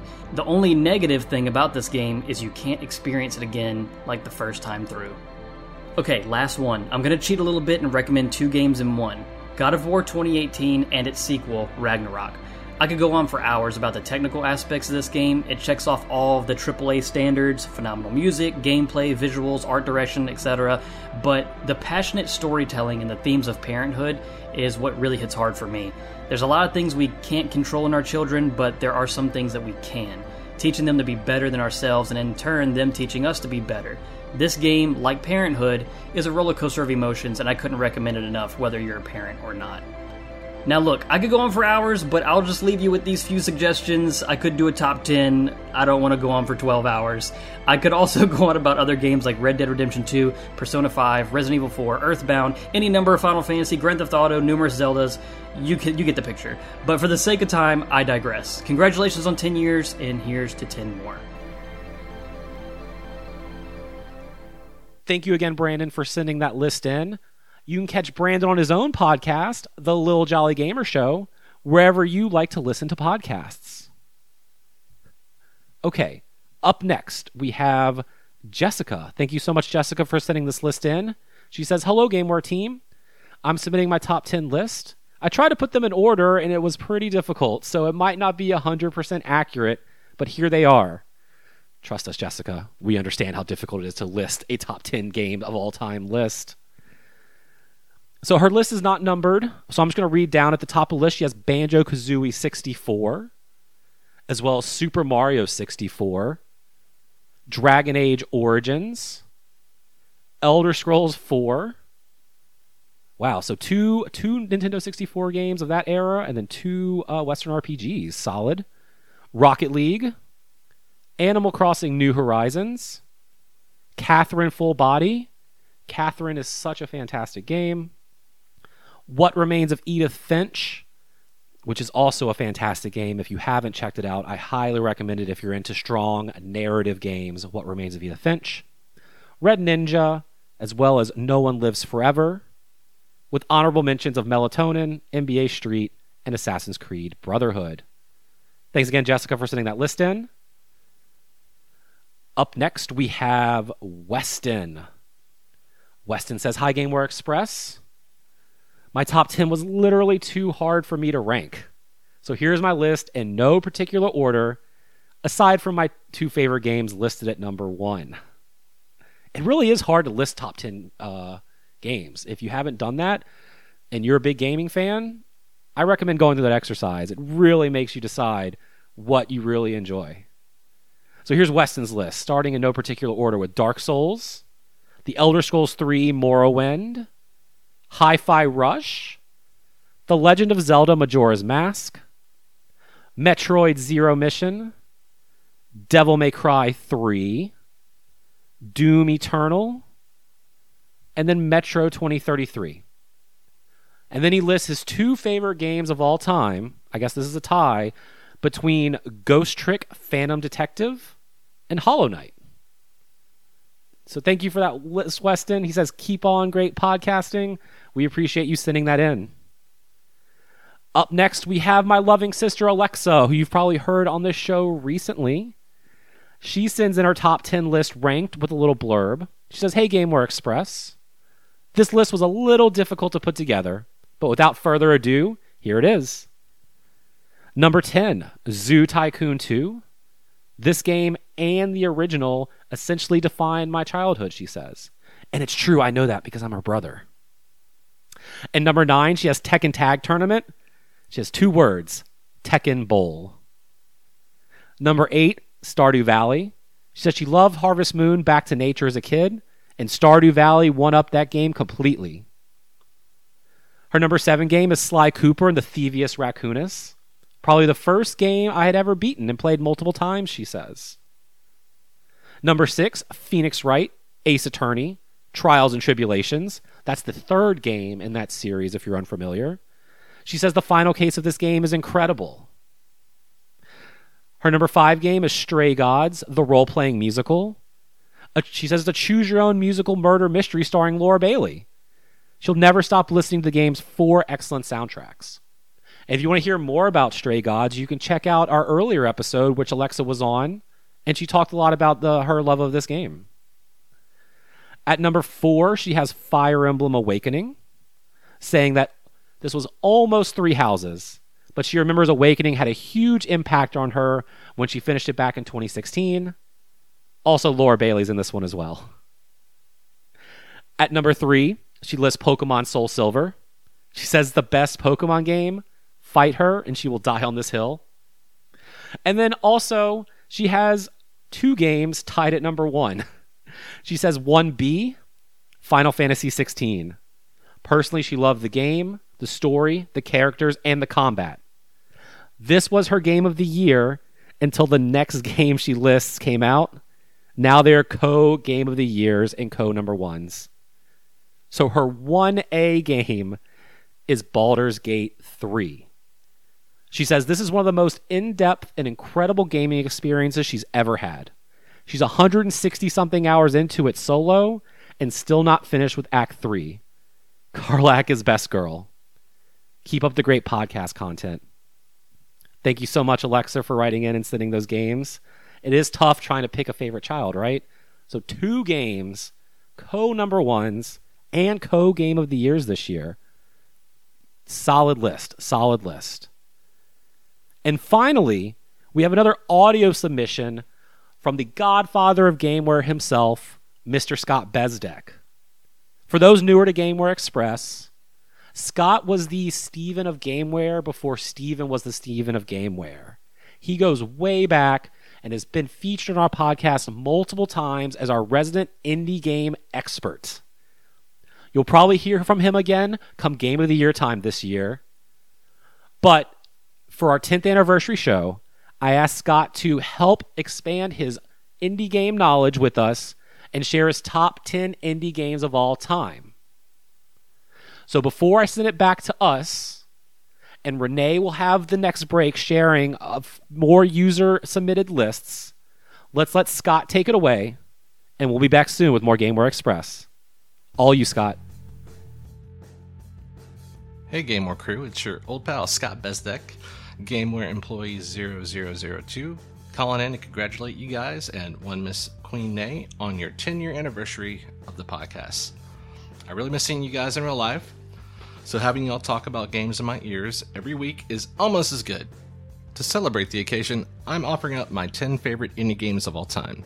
Before I start, I would like to state that my first attempt at this list was a little more diverse than my final list. I was trying to include a variety of genres, but when I really thought about the question, what is my favorite, I realized my favorites are really the games I never stopped thinking about. They really hit hard when I played them, but it's the fact that they kind of linger and stick around and haunt my headspace. So, here are my 10 favorite indie games of all time. Number 10 is a game called Miasmata, released by Ion FX in 2012. This is basically a survival horror game where you're stranded on an island. It's just you and one monster, and you're trying to find a cure for a disease and escape while being hunted. It's horrifying and brilliant. It's also notable for its truly unique way of uncovering the game map. It's very much a hidden gem. My number 9 is 2022's Tunic, from developer Andrew Schuldice. This brilliant mix of old-school Zelda, sprinkled with some Dark Souls combat and difficulty, received a lot of praise when it came out last year, and deservedly so. But it was the incredibly deep puzzles that put it over the top for me. I think this game will be studied for years for its incredible game design. Number 8 is 2013's The Stanley Parable by Galactic Cafe. Originally released in 2011 as a Half-Life mod, but then redone as a full game and later released to Steam, this first-person non-shooter is remarkable for its novel meta-narration that happens while you play. I'm not even sure how to define it or explain it, but it's incredibly funny and thought-provoking. Also worth mentioning is that last year an Ultra Deluxe edition was released that secretly had the sequel hidden inside of it. Well, kind of. My number 7 is Team Cherry's 2017 masterpiece Metroidvania Hollow Knight. I don't know if it's the art, the masterful controls, the hard Dark Souls-inspired combat, the music, the button system that allows you to experiment with builds, or a combination of all the above that makes this top of the class. All I know is I was obsessed with it when I was playing it. It's revered for a reason. Number 6 is 2016's Hyper Light Drifter by Heart Machine. This pixel art Zelda-inspired action-adventure game is such a wonderful mix of gameplay and art. The combat is fantastic, but the world building and art is what sets it apart. The designer of this game has a heart condition that he has lived with his whole life, and his fears of death are embedded in every aspect of this game. In a way, it's like playing through a living diary. It's truly inspiring. Number 5 is The Outer Wilds, released in 2019 by Mobius Digital. This loop game, where you have 22 minutes to fly through a solar system of planets to stop the universe from exploding, is unlike any game I've ever played. I could ramble on about the story, the mysteries, the atmosphere, but I'll tell you of a moment where I was on a mountain located on a planet full of tornadoes, and I could tell by the music my 22 minutes was almost up, so I knew the universe was about to explode. I was in a position where I knew I couldn't solve anything, or get to the next goal even, so I sat there on the mountain, looked up at the sky, and I watched the universe die in a fiery explosion, and it's a moment I will never forget. Number 4 is Jonathan Blow's 2016 masterpiece, The Witness. Everyone knows The Witness, I assume. The only thing I will say about it is that I lived, breathed, and dreamed line puzzles for the month I played this game. I will also never forget how the puzzles in this game became tangible, physical objects in my life. I was taking pictures or drawing the puzzles on real paper and putting them up on chalkboards in my house, just trying to see them from a different perspective. That, and also sharing almost daily text and pictures with Neil and Katie. We were constantly comparing notes and progress. It was a breathtaking world, and I loved sharing it with my friends. My number 3 is Playdead's 2016 game, Inside. Another game that most people are familiar with. What a dark little puzzle platformer. Rather it be the sound bridge of death, or controlling dead bodies with brainworms, or the giant human meatball. This game has unforgettable moment after unforgettable moment. It's a game that I think about several times a year. What can I say? I love me some dark, weird stuff. Number 2. In 2013, solo developer Alexander Bruce released Antichamber. This is a non-Euclidean first-person puzzle game, which means the geometry of the world doesn't follow normal physics, and the world shifts around you. If you're staring at a door and you take your eyes away, when you turn back, that door might not be there anymore. I can't do justice to the brilliance of this game. What I can do is point you to a GDC talk that Alexander Bruce did about how the 7 years it took him to make this game broke him mentally. It's an incredible look into an artist who has an idea that has to be expressed, and what toll it takes to manifest that idea. It's heartbreaking and beautiful. He hasn't made a game since, but I'm glad to say he recently announced he's back and working on his next project. And my number 1 indie game of all time, actually, my number 1 game of all time, period. It's Polytron's 2012 gem of a game, Fez. I've been screaming about this game to anyone who will listen since it launched. I can't even begin to express what this game means to me. It's the perfect mixture of game, art, and music. This was the first game that I loved so much that I went online and found a community that just wanted to talk about it. In this community, people were taking away files from the soundtrack and using spectrographs to find hidden clues. People were noticing flashing patterns in the game and using binary code to find answers to riddles. To this day, fans still think there are still unsolved mysteries, and a few are still taking cracks at it. To me, this game reminds me of my favorite music. I can feel the imprint of the artist's soul in every pixel and sound when I play. When I play Fez, we are in dialogue, we are connected. It's a wonderful human feeling.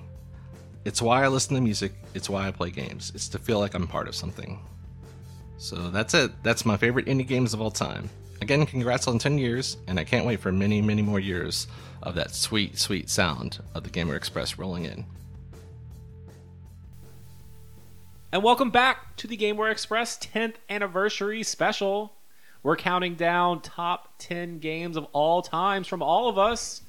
And up next is me. Whoa! You planned it that way. I know, right? The randomizer put me third. Number 10, I have Tetris Effect. Nice. On PS4, Cool choice. Tetris is one of those games that people argue is a perfect game. It's really old, and you've played it on everything. So what if I added some neon lights and some dope as fuck music, and you just play more Tetris? It worked for Pac-Man. It did, and now we're here Hey, because here we are. Tetris Effect was so neat and such a unique experience, and I loved playing it because it helped me, kind of like what Renee was saying on her list, like when I was going through some difficult times, just blocking out the world, playing a simple puzzle game with like cool lights and cool music, like just helped me remove myself from the rest of the world. Yeah. And it was such a great experience both on the TV and in VR. Like VR is like a whole new way to play that game if you can have like a good setup, because I tried playing it on my HTC Vive and it looked okay. But once I had my PSVR 2 with the OLED screens, it was like I was there, like in it, and that's like so cool of an experience. So Yeah. Plus another thing too is like, I think a few of us are fan of Mizuguchi's games throughout his career, and before this game ever came out, like there was plenty of interviews about him where he was like, my dream is to make a Tetris game, and he finally did it. He did it. And he did That's so not cute. fuck up. No, That's really sweet. nailed it.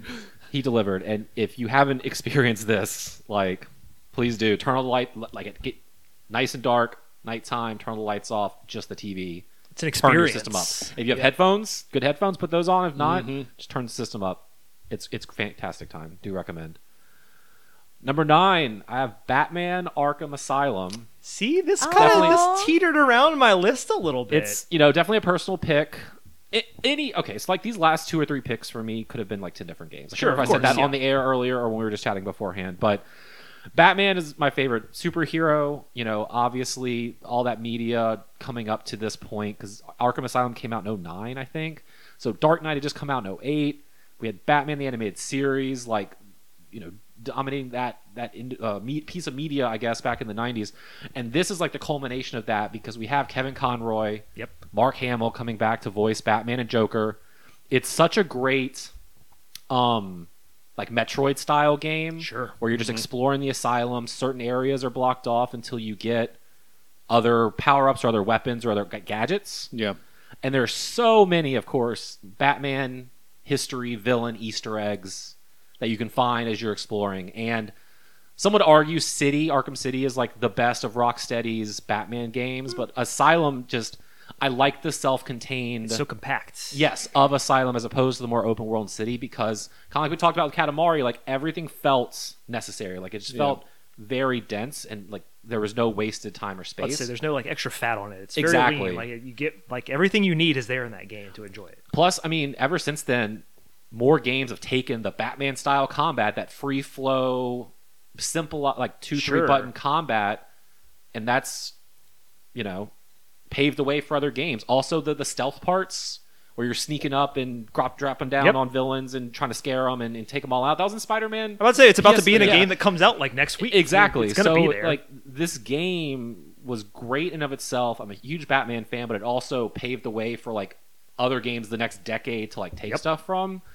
Number 9 on the list. This was also a game like I remember at the time, in an era of like, hey, a movie's coming out, we have to have a video game Yeah. to go with it. So a game is developed in 6 to 8 months, and it's always shit. Yep. Like, so this was a game that I remember specifically not coming out at the great point. time of a Batman movie, and it proved like, hey, if you just make a good game, it'll sell.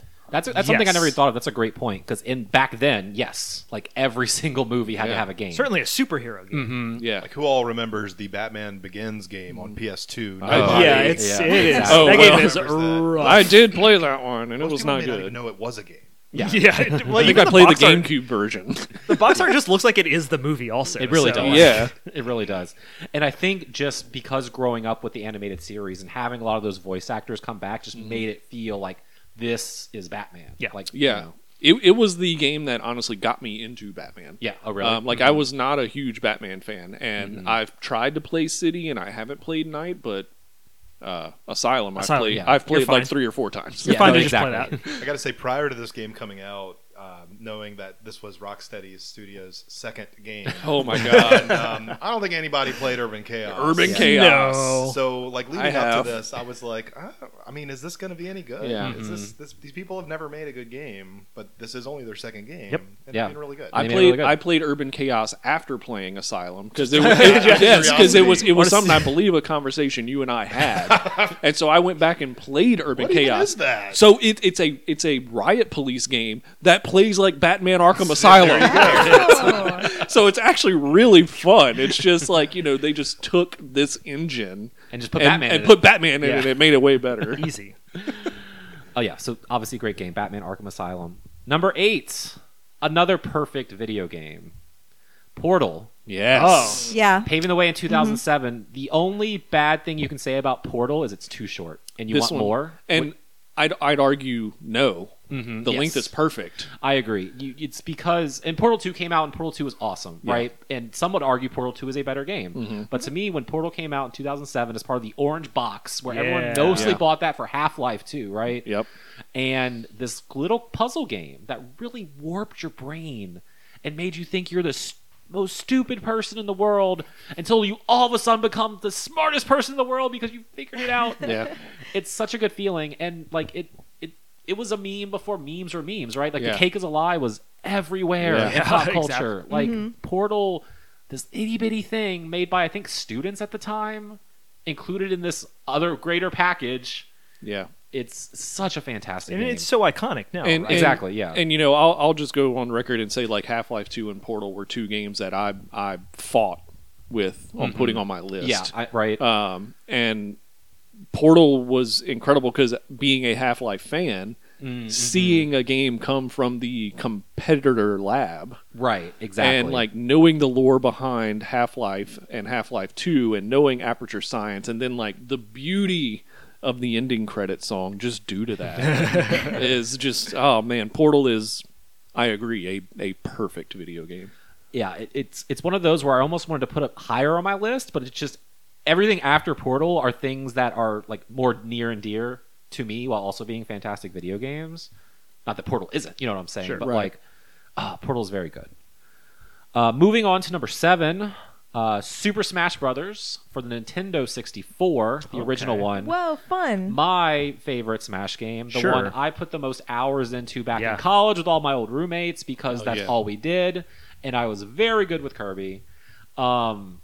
And every other game that's come out since then keeps adding more and more to it, and obviously making them bigger and bigger experiences. But I loved the simplicity I of the agree. first game. Absolutely Yeah. agree.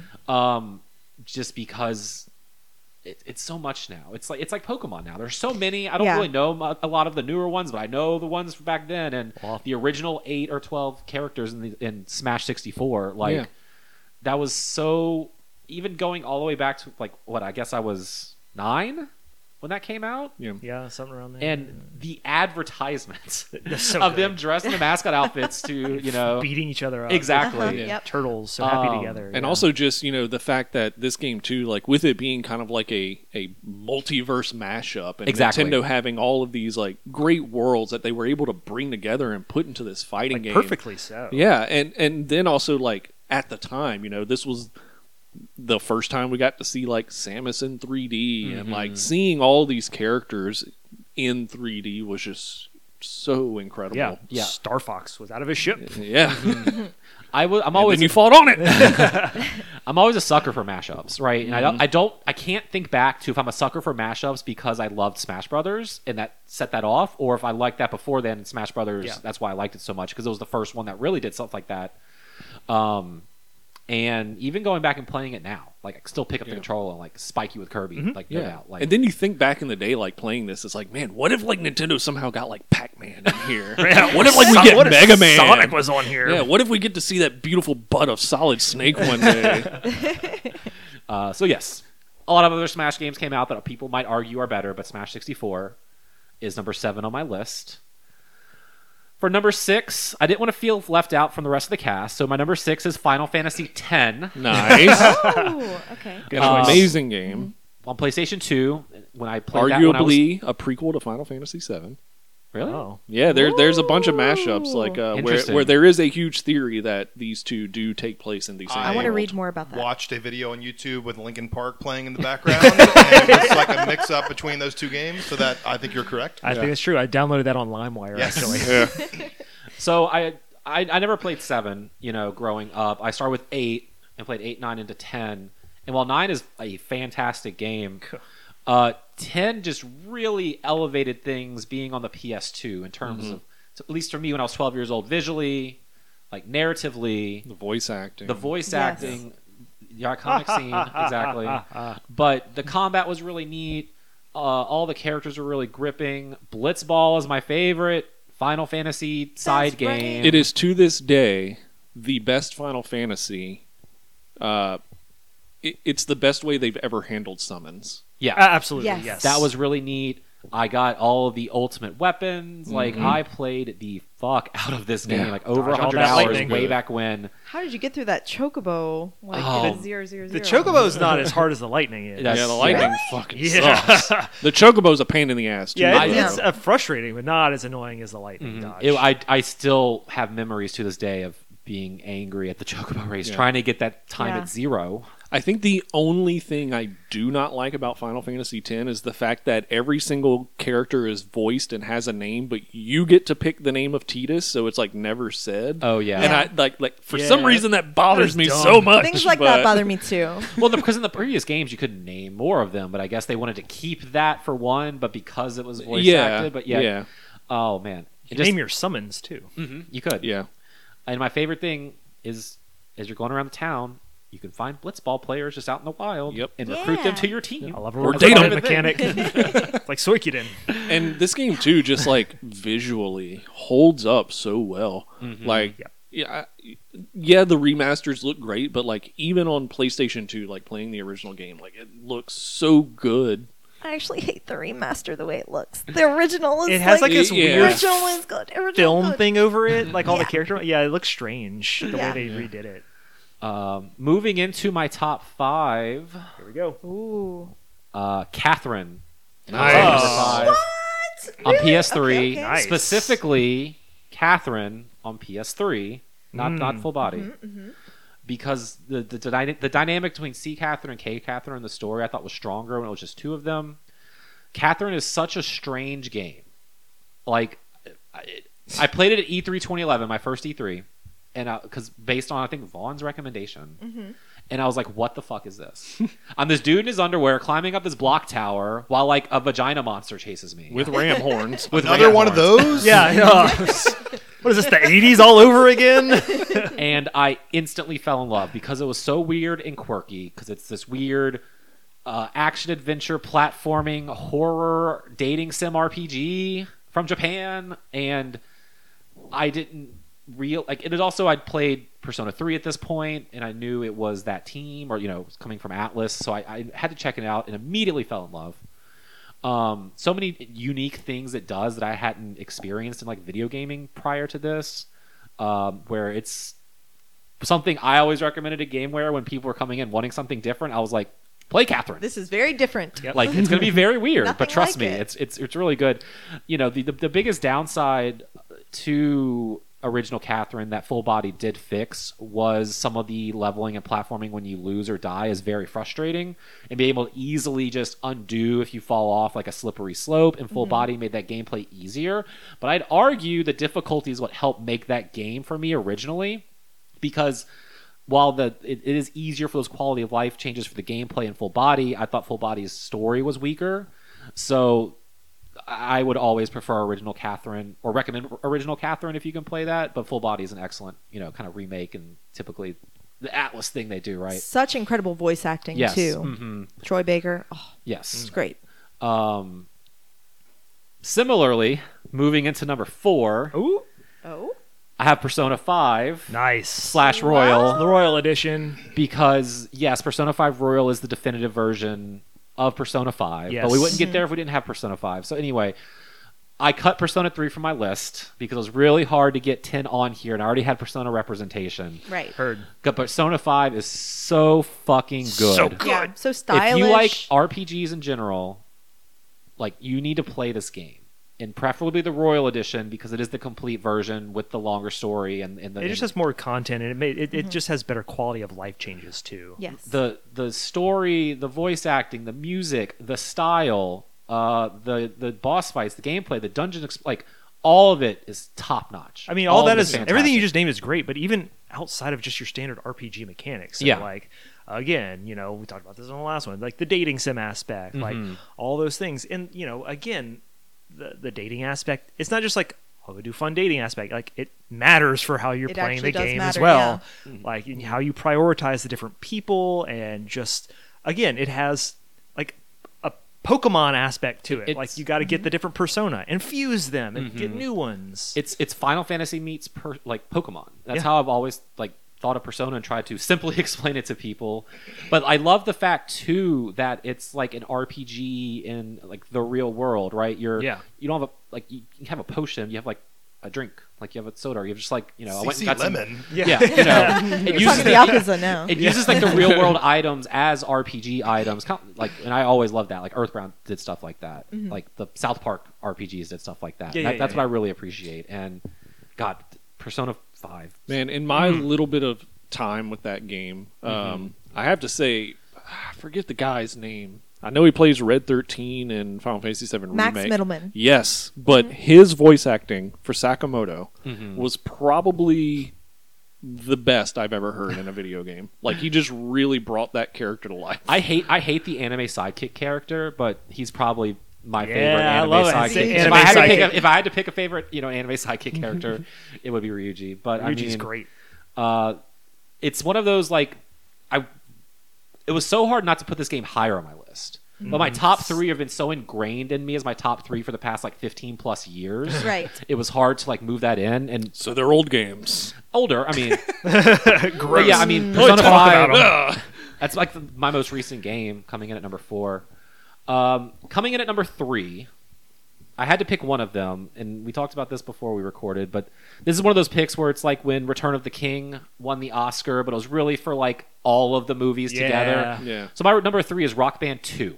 Cool. Nice. When it should be the Rock Band franchise, because all those games kind of go together. But if I had to pick one out of all of them, it's Rock Band 2.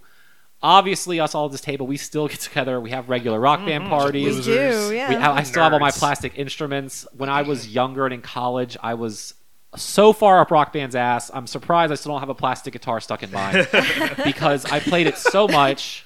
I bought all the songs when they came out. I was on the forums. I was always having friends over. I was introduced to so much new music through Rock Band, through Guitar Hero 1 and 2, I guess 3, all these harmonics games. And the only reason I'm really keying on 2 is because I played it the most, but it also had the most robust character creator and the best story mode when you're kind of going through and making a story and the reason why you're playing all these songs. Also, one thing I remember about 2 that makes it so great was Rock Band expanded on Guitar Hero and you had more instruments, which was cool. But Rock Band 2, the ability to be hey, if you have that first disc and you put it in there, you can get the songs from that game in here too. Yeah. And that was just because that wasn't DLC. We were used to DLC, but we had never really had something like that. Mm-hmm. Where you just put it in this next one. Yeah. Yeah. And that was so cool. I think we lost a Metallica song or something like that. Yeah. I But hate when that happens. Well, especially it was so different to what War Strikes Activision, Again. who had taken over Guitar Hero from 3 and on, was doing, which was just pumping out new discs. Yeah. Harmonix with Rock Band was building a platform. yeah. Even to Rock Band 4, I still have songs from Rock Band 1 back from 2007 in my game today that we still play. So Rock Band's always going to hold a special place in my heart.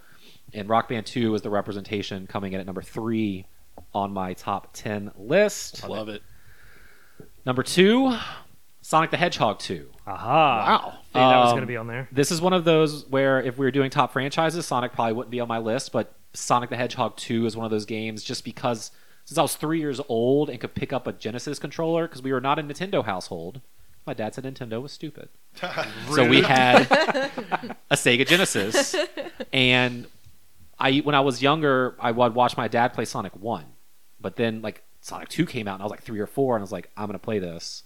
And it's just something I played so much. I think Sonic 3 is a better game, especially when you do and Knuckles and all that. Of course. But Sonic 2 is the one that held that spot in my heart. Chemical Plant Zone is some of my favorite music. I was about to say no Sonic game has capitalized on Chemical Plant music. Exactly. It is it is Both hands the music- down the best in the franchise. The music in that, and then just that level is also the most synonymous with me with the drowning sound that also everyone knows because you get to that chemical pink water and boom. Yep, exactly.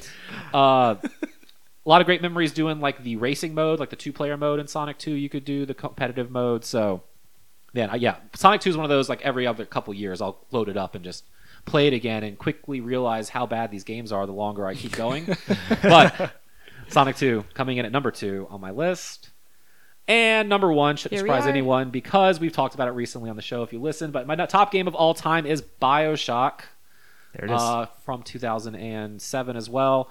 it really helped like change my brain on what video games could be back then, because narrative shooters weren't a thing at all, really. Like, God, no. especially one with such a good story, such a great built-in twist that you wouldn't even be expecting. And I think I told you there would be a twist in the game, like where it comes from. Yeah, it you comes probably out of wouldn't. nowhere.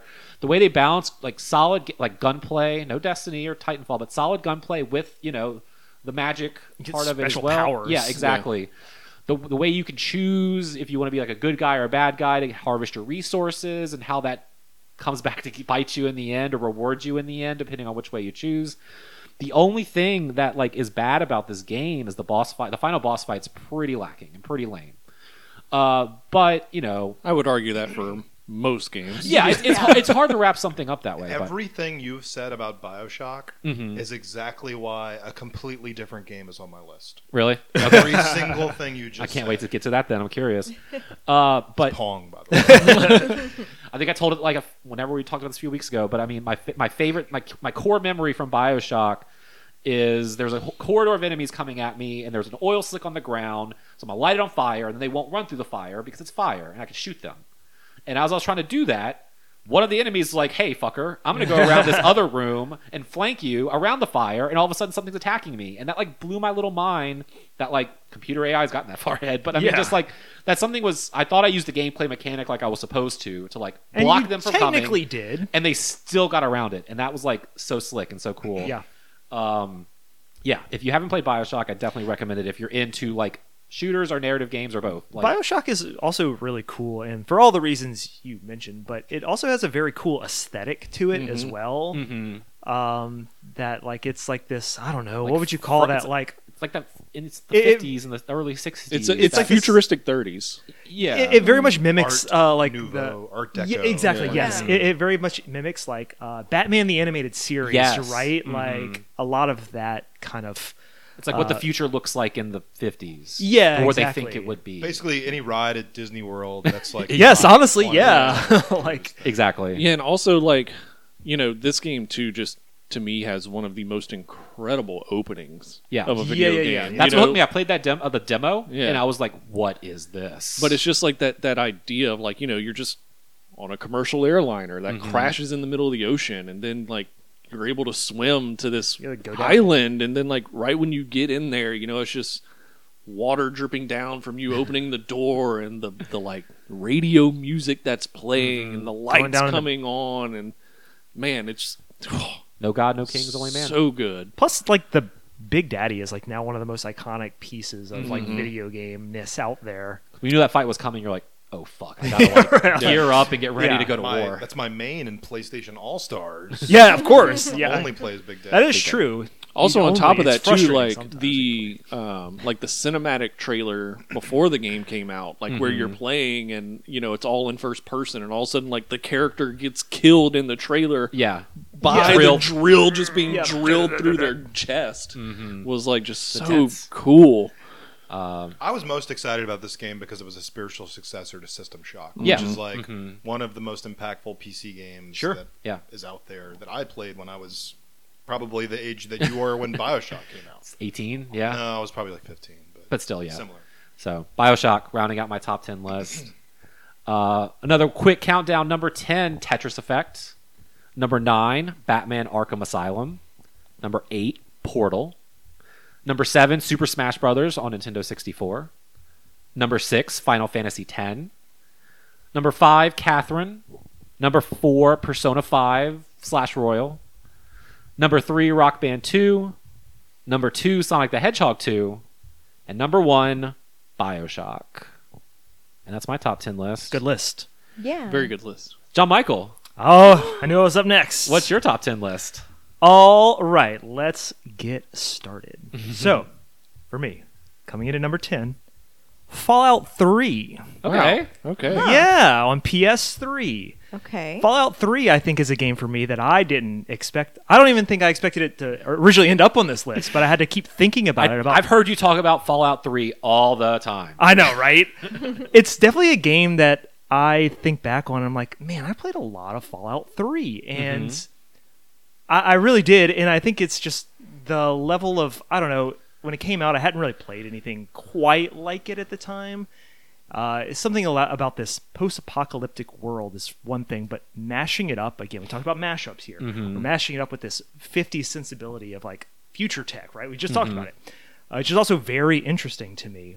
You have a juxtaposition of this soundtrack throughout the entire game, right? So you're just listening to old 50s standards and ditties while you're like shooting monster creatures in the face with a cool VAT system. Everything in this game, like, you know, for all its flaws, just worked well for me. I think just for whatever reason, it spoke to me at a perfect time. I got the platinum on this game. Wow. I think it was one of the first platinums I ever got. Just for the amount of, I just wanted to like see what more was in this. It's interesting. A lot of the times, I think most people would pick New Vegas over 3. So what brings you back to 3? You know, again, you know, we talk about a lot of our lists. Sometimes it's just what hit us at the right time in our life. And I recognize that New Vegas certainly has like interesting mechanics and like better storytelling throughout. But I don't know, there was something about 3 that just really gripped me. The setting of it all just worked perfectly for me. I don't think you can discredit impact. Sure. When you first play a game, like there may be a game later in a series that's better. Exactly. But it's not going to hit you the same because it doesn't have the same impact. Well, that's exactly how the rest of this list is probably going to work for everyone. So just what Steven just said, keep in mind as I read some of these others on the list. Definitely. But yeah, Fallout 3. The PS3 version, did that come out after the 360 version? I can't remember. I think they launched at the same time. Oh, they did? I remember I got it from GameWare, and I got the Lunchbox edition. So it had, cute. Yeah, so... I have one of those laying around if anyone wants one. Yeah. In fact, I remember, because we got the Lunchbox edition late, so I had to get Steven let me get the standard edition first. Until the Lunchbox came in. So. That's cute. Yeah. But yeah, I don't know, maybe that's why I loved it so much. Cool. All right, number 9 on my list is I don't know. It's Tony Hawk's Pro Skater 1 and 2 remake. I guess we'll go with that one. Yeah. Because really, 1 and 2, I was like, do I pick 1? Do I pick 2? I was like, to. I don't have to because there's a game that encompasses both of them and adds more to it. So Tony Hawk Pro Skater 1 and 2 remake, because Tony Hawk 1 and 2 are damn near perfect games. What dumb, stupid games these are. That they exist in the first place. Spell skate. Right, yeah, exactly. Yeah. Like This level is a race, sort of. Here you go. So while I haven't played 1 or 2, I That's like the wild to me. only What did you just say? So the only one I own and have played is 2X, which is the like Xbox exclusive version. Yeah, that's fine. Yeah, so like I understand the love of Tony Hawk 2. Yeah. Just due to that. Tony Hawk's Pro Skater had I think again we talk about games that came out in a perfect point in our life. Yep. Yeah. This unlocked so much new musical potential for me in my life, and probably put the bumpers up on the lane for how I would approach music going forward in my life. It also was again, speaking of the time it came out, it had this weird association always, and it literally worked into the later games with the Jackass crew, yes, and pop culture with that. It's so weird. X Games coming in the early 2000s, and skateboarding and all that becoming more mainstream. And you could eat Go-Gurt on the go. Yeah. Yogurt in a tube anywhere. Everything was extreme. It's all extreme. Yeah, and I think that's what's great about the 1 and 2 remake is it doesn't diminish any of that. It keeps it going, but it looks way better. It looks great, and it has most of the original soundtracks, and all the ones you want. Exactly. Yes, Goldfinger's on there, so that's important. Is there missing music in those games? Maybe I thought it was all in there. I think there's maybe 1 or 2 tracks, and they also added new tracks. The new tracks are fantastic. Yes, the new tracks, they're newer, but they fit the feel. They feel like Tony Hawk music. Agreed. So I was playing this before I came over here, by the way. It's just I keep this on my PlayStation because if I've just have some downtime and I'm hey, 2 minutes. If I'm between major releases or something, I don't feel like playing much. I just load up some Tony Hawk and just skate around, go get some gaps, whatever. So I love this game. Tony Hawk 2 was really close to making my list as well. So the only thing that I think that would be better is the Tony Hawk 2 on Dreamcast was the other option for this, and that's very specific. But I feel like I can play the Dreamcast version better than this. Interesting. Okay, but because I had a special claw maneuver. That I had. Right. Yeah. The claw maneuver. It's weird that my most played Tony Hawk game is the Game Boy Advance. That's also a pretty solid. It's really good. Which I'm pretty sure is the team really that made the remake, right? I don't know. Vicarious Visions. Yeah. I don't know. That's number 9. So number 8, again, could be several in the series, but I have chosen one specific one, Pokemon X. Ooh, I know. looking at Renee as he I know, says that. but there's a reason why. And Pokemon X is And really... that's the other version. Pokemon X is everything that Renee said about Black and White is true and does keep it at the top of the Pokemon list. X for me is really where I started to truly learn competitive play for Pokemon and really solidified how much deeper these systems can go. So for me, that's why it like ends up there. Is that like I found this new level of competitiveness and like what I can do within a Pokemon game. And there's just something about playing X, and I don't know if it like had been so long since I had truly like fallen into a Pokemon game or something, but X also brought me back to the feelings of playing Red and Blue for the first time for whatever reason. Again, talk about perfect timing. Well, because they give you a Charizard. That's probably it. But yeah, Red and Blue, I thought about putting here as well because those were just like fundamental games to who I am as a human being. Right. But they also don't hold up super well, like at this point in our lives. I guess I could have picked Fire Red or Leaf Green. Maybe that's also it. But I don't know. There's something about X that like I don't know. The setting after they fixed that horrible patch where it broke everyone's game. Right, yeah. Once that was fixed, I don't know. I liked the towns. I liked the setting. I know, again, they did get rid of the beautiful sprites. But I don't know. I still liked a lot of the new additions in this one. Yeah, and it felt fresh. Yeah, It is a good game. Yeah, I would say. It's To me, like X and Y was the first game in the next step of Pokemon. Yes. And Black and White was like the last right. page I of the think that's previous chapter. Passing the baton. I think you said it baton right. pass. I had Trick Room up, so yeah, I think you said it spot on, Adam. I think this why it felt like it was back to Red and Blue is because it was a new era, right? We entered this 3D era, Yeah. and there was something interesting and different in the Pokemon. And I think that was honestly maybe the last time we truly saw something like, oh, okay, we're moving in a brand new direction for Pokemon. And then I think that's probably where we stagnated last. And about to say, it's just been downhill since then, I'd say. I forgot for a hot minute you got into competitive play. Oh, because yeah. I let you have my Phantasma, my Gengar. I probably still have her. My I need Icy to Wind Gengar. Then Yeah, I need to yeah. give her back to you at some Oh, point. well, so it's fine. she's in a good home. I know exactly. Like I feel like Yeah, I think she's still on the competitive team I have on that cart. So because Icy Wind Gengar, no one expects right? it. No, it's so good. It's really good because once Send Gengar her out, uses like- Icy Wind, anyone else's like speed stat is like lower than Gengar's. Yeah, I think I had her fastest come speed out like second. Like, stat. Yeah, yeah, she's really so good early game. So, great competitive scene in X Yeah. and Y. But. Number 7. Here's another one that I didn't think that I was like would make my list, but I said it's a game that is constantly stuck in my head, and I'm always thinking about this game. Ghost of Tsushima. Oh, that's Is- Yeah, I expected it to be on your list. This game is another game that might be almost a perfect game. It for me at least, this is a game where I'm okay. Like a lot of I need something to drive me forward in a game usually.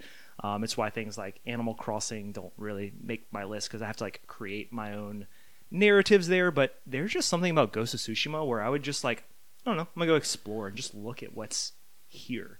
I had no rhyme or reason for the area I was going to next. I just wanted to see what it looked like. That's a game that you can just not like you. I've realized I've been sitting there for 4 minutes not playing, just staring at like the skybox with It's like gorgeous. the flowers falling down and just like Yeah. the wind blowing. Like, oh my god, it's gorgeous video game. I don't normally play with like the photo mode in a game or anything, but I spent more time in a photo mode in this game than any other game I've ever played. It's just so good. The story's great, first of all. Characters are fantastic, and just like the aesthetic, the everything about this, the music, and again, visually, it's great. There's no HUD. The I was gonna arrow say, going over your head is the wind blows you in That the is direction. when I like that clicked in my brain as to how that was the wind was guiding me to my objective. I was like, this is new. Like this is how games should. Or do like this a for yellow real. bird would come fly by you, and you're like, oh shit, what if I follow that? And like Exactly. follows you to like a little side quest. It It's really, all so like- natural as opposed to just being like, bing, here's like a ping on the map. I've started doing this in real life, and Follow any yellow bird. it's not getting me anywhere. It's a huge waste of time. That's because when you're getting there, you're not writing haikus. Right. You're forgetting to do that This part. game also has like one of my favorite title cards. Like it is. It's, You're like once you like hit that open field, and I don't know, the screen goes wide, and it's just like What's so cool about this game is that they have a Kurosawa mode in it that just lends back to how the influences of this game work, right? You can play it in this like film grain black and white style that falls back to, the old Japanese films of That's the really cool. period that it's trying to emulate in a lot of ways. It's the one, like, it's a game to me that I haven't finished because I don't want to. And it's been like 2 years. I had to since make myself- I had played it because I keep saying like I want to go back and play it, and I'm like, but I don't want it to end. Yeah, I've gone back to and done the DLC. I've done the weird multiplayer stuff that's pretty good too, but I've heard good things about. Yeah. it. Yeah. it's just such a good game that, it's not one like some of these I've gone back and played over and over again. And I've played this like one real time, got again platinum did everything I could do in this game, and still I can't wait to do more. And for me, I was so excited because all these Assassin's Creed games kept coming out, and none of them were set in feudal Japan, and like that just seemed like an easy win. Yeah. There you go. It was Fucking then Sony shows up and does it, and yes, nailed it. in one. Yes. Love Ghost of Tsushima. So that's number 7. Number 6, we've talked about this one. Persona 5 Royal. Oh, Yeah, so again, I've talked extensively on this podcast about how I don't like anime games in general, that they don't really do it for me, but we've also talked extensively on this podcast about this specific game and how good it is. Yeah. Because anime tropes aside in this game, it's so good. Like, it's so good, and it kept me in, like, hooked for the 130, 140 hours I put into this, doing everything, getting every persona I could. You could even say 200 hours because you played the original. That is true. Yeah. Yes. Right? So- Yeah. So again, I didn't finish the first one but I did put a good 60 hours into it. Wow, Then came yeah. back and then truly put the, again, 130, 140 into this one because I had to do everything because it was good. And the quality of life changes matter so much from base to royal to get me over to that next level of like, I'm in it on this one. We've talked about about what makes this game so great. I don't have to repeat myself, but just the systems, the talking about games that are just fucking cool. yeah. Yeah. It's just fucking cool, right? Like the music, the art style, the menus that pop up in this game. Like everything's cool about this game. It's got style. Yeah, it just oozes style. So it's a good use of red and black. Yeah, Absolutely. yeah. I haven't seen good use of red and black since the NWO. But yeah, exactly. That's on my list. Yeah, exactly. Revenge is all there. Yeah, so I don't beat a dead horse, but Persona 5 Royal coming in number 6. Number 5, I'm surprised we haven't talked about it yet, but Diablo 2 is on Okay, this yes, list. yes. All right, I gotta change. That. Right? Diablo 2 is a game that I know I just said I spent probably 200 hours in Persona 5. Probably spent, I don't know, 300 hours in Diablo 2. This was like basically how I spent most of like my middle school years, is just playing Diablo 2. I don't know. Diablo 2 is 5 acts with the expansion.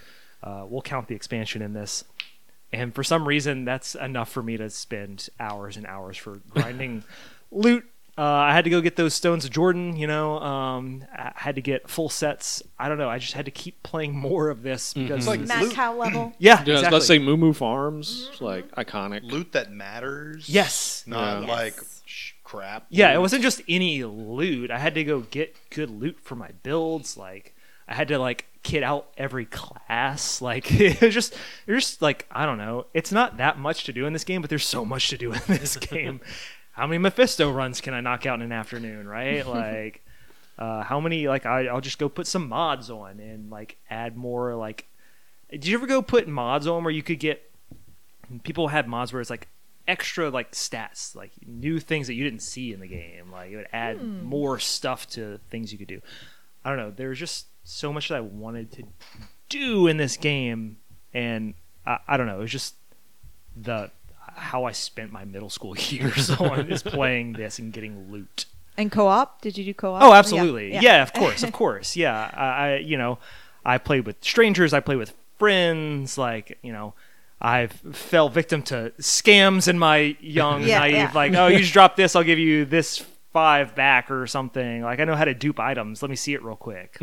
Like, a lot of lessons learned in this game. What was your go-to class? I would say for base it was Amazon. Hell yeah! And then I tried to do the assassin in the expansion, and I had a pretty solid assassin, but I think I just went back to Amazon. Okay. After that, Nice. So yeah, I love Amazon. So yeah, number 5 with Diablo 2. Number 4, a game we've already talked about, Final Fantasy 2/4. Really? Yes. Oh my gosh! Yes, number 4 on my list. This is one of those that again. Super Nintendo was like these pivotal years for Joe Michael and learning how great RPG games are. And this is one that just, again, we talked about it, just the characters, boss battles, everything about this game. Like, again, there's like true, like, you lose major characters in this game. They die. Two other ones sort of die for a minute there. Yep. Like, things happen in this game that, like, even as a kid, I was like, whoa, what's happening here? Are you about to put this in a video game? Like, I'm like crying, and my mom's like, "Why are you crying?" Like, don't worry about it. Yeah, I don't know what a spoony bard is. Like, yeah, I don't know. It's so good, and I said it before. I think this is some of the best Final Fantasy characters, which is weird because they're little sprites, and you can only go off like little dialogue. You can't really develop them much, but somehow they did to me. Yeah. I don't know. Kain is one of the coolest Final Fantasy characters So of all time. fucking He's so cool. cool. Dragoons are the best. Yeah. He loses his memory and then he has it back, or does he? I don't know. Is he good or is he bad? We don't know. You got to play it and find out. You go to the moon in this game for some reason. Yeah, on a giant on whale. A whale. Yeah. A whale is your airship to the moon. Just like in real life. It's so weird. The dungeons are great in this. It's one of these that, I don't know, looking at a lot of the games on my list is where I learned to just, I love to explore and look for things, and this game lets you do that. It's like little hidden paths in like every dungeon. Yeah, there's like a little tiny island that you can get to on your airship, and it has like secret loot. Or if you have like the rat's tail, to get the mithril, and like there's like these weird side quests that I didn't know were you could do in a game until I had played this. Like, what is this weird item? And then Yeah. it becomes relevant, Exactly. 10 hours later. Yes. So I don't know. It's so good. Final Fantasy 2 on Super Nintendo. Number 3. Another game that I had to pick one, and so I chose this as the representative, Dark Souls. Yeah. Okay. Dark Souls is a game where I had this on PS3. I bought Dark Souls, and I was like, this looks interesting. It's a cool RPG game. I'm going to play this game. I played this game originally, and I was rocking and rolling through some levels. I got to the gargoyles, and I was like, fuck this. And I put it down, and I didn't touch it for a long time. Then I started, kind of hearing the rumblings on the internet of like, this game is like fantastic. Like, you don't understand. It is hard. You're going to have to like bang your head against the wall. I'm like, well, I guess I'll go back and see what this is all about. So I started over. And it's again, it's a difficult game if you don't know. Like, again, there wasn't a Dark Souls, well, there was Demon's Souls, right? But if you're unfamiliar with this, like, you're not ready for the level of challenge that like is up front in this game. So again, I powered through those gargoyles, and then I kept powering through everything. I finished this game, and I was like, this is something. Like, this has unlocked something inside of me. How do I play more of this? How do I get more of a game that like challenges me in this way to where it's 1,000%, well, let's 999% fair most of the time. It's just on me to get past it, and it's like challenging my level to like, and my like ability to play this game. And so again, they've done fantastic by me. From Software has to. They did give me Dark Souls 2, and that was fine. And then they gave me Dark Souls 3, and that was so much better. And then Elden Ring came out, and that was, I went back and forth. But I think Dark Souls made the list more so because it, like, let me see what this new now what we call Soulsborne genre. It's become its own thing. Like it allow me to see a new like wave of video games that I could enjoy. When Demon Souls came out and around the same time that Dark Souls came out, I kept saying that these games would be some of the most influential games that would kind of, I don't know, like guide people that are developing other games to, and it took a while, but it kind of is. Like you're kind of seeing threads of the Souls games. Of course. And then you're seeing straight up people just copying the formula, and some of those people doing it very well. Yeah. But I just have such adoration for this franchise. Absolutely. Yeah, and just Dark Souls and the like, they do this thing that I love in a game. BioShock does this, where it lets you just play the game, and Dark Souls does it maybe a little bit more so or less so, however you want to look at it. But the lore and the story of the game is uncovered as you play it. More so in Dark Souls, you have to read item descriptions and like kind of learn, and even then, it's like the lore is still shrouded in mystery, and that's really what I love about it. I love a game where like the story is unfolded with how you play it and like how it's presented to you, instead of just being like, here's a cutscene that you watch. So it has this in spades, and it's again something that's like, again, I see that I love. Again, going back to BioShock, like I want the story to. I want to find the story in this world I'm in. Dark Souls does that, and I love that for it. So that's number 3 for me. Number 2, game we've talked about, Chrono Trigger. Hell yeah. Chrono Trigger made it number 2 for me. Going back to love of RPG games in that Super Nintendo era, this is certainly right up there.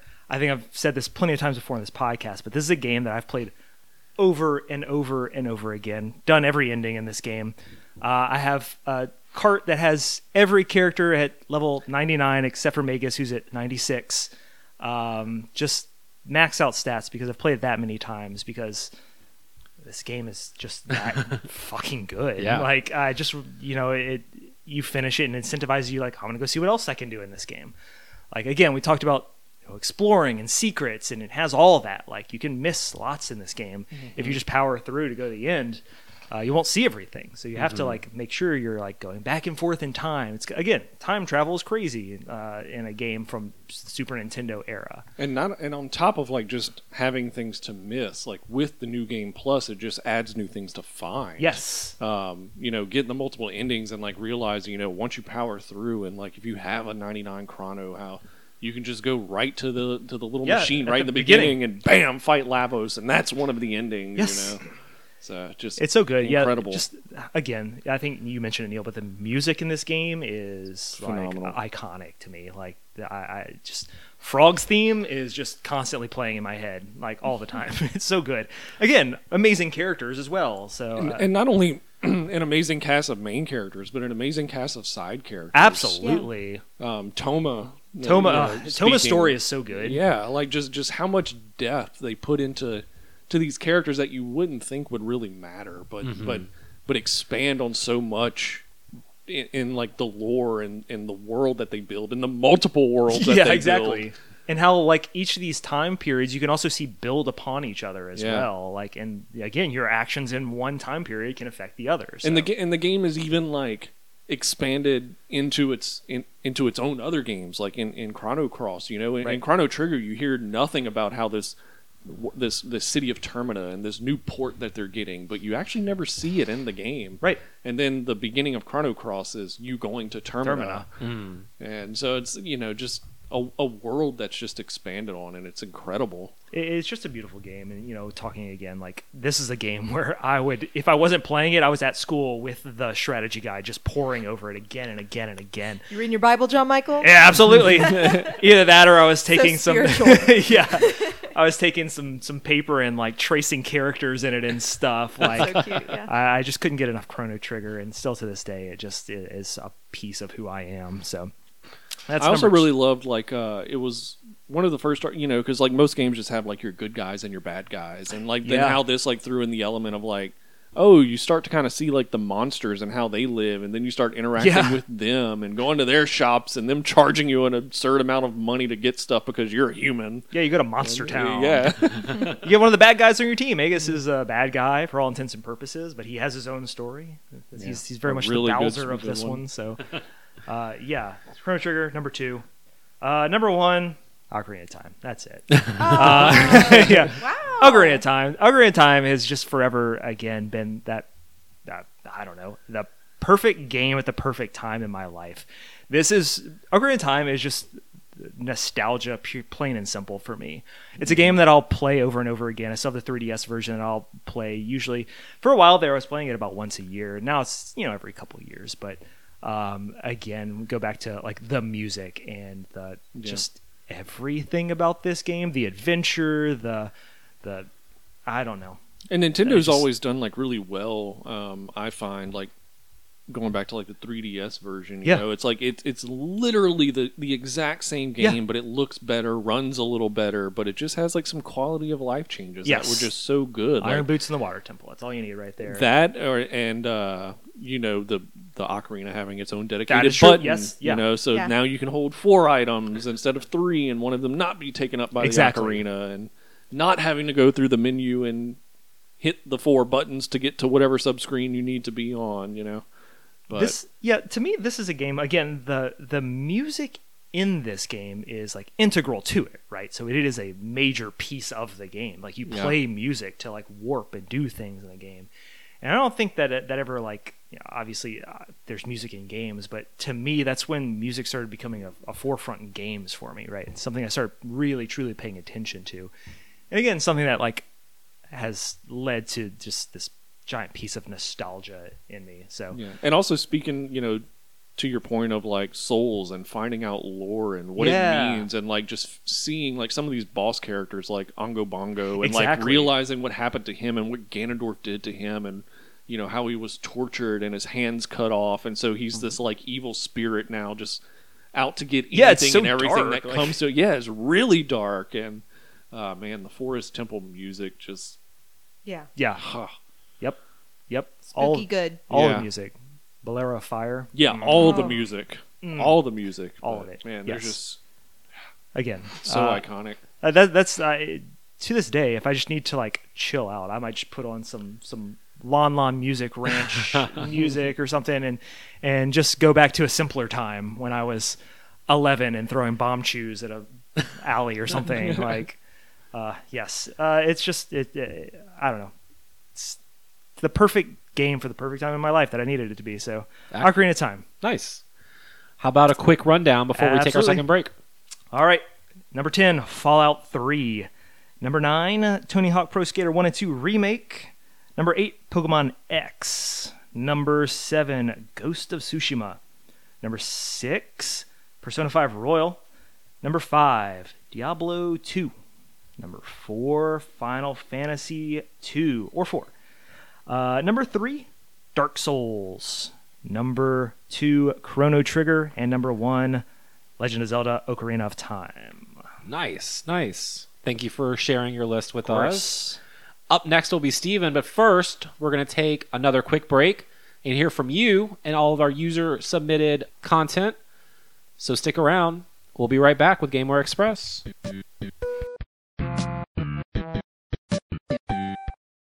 Hello, all you GameWare Express listeners out there in the universe. It's your favorite GameWare Express girl, Renee, here to bring you some top 10 lists during our little break from listeners, friends, and family. I'm really hyped to read out these lists because it's all about your favorite games, and I don't know about you, but I seriously enjoy reading and hearing about things that people are passionate about. Really, there's nothing better than that. So let's bring it to the first list that I have here, which is brought to you by one of our current GameWare employees.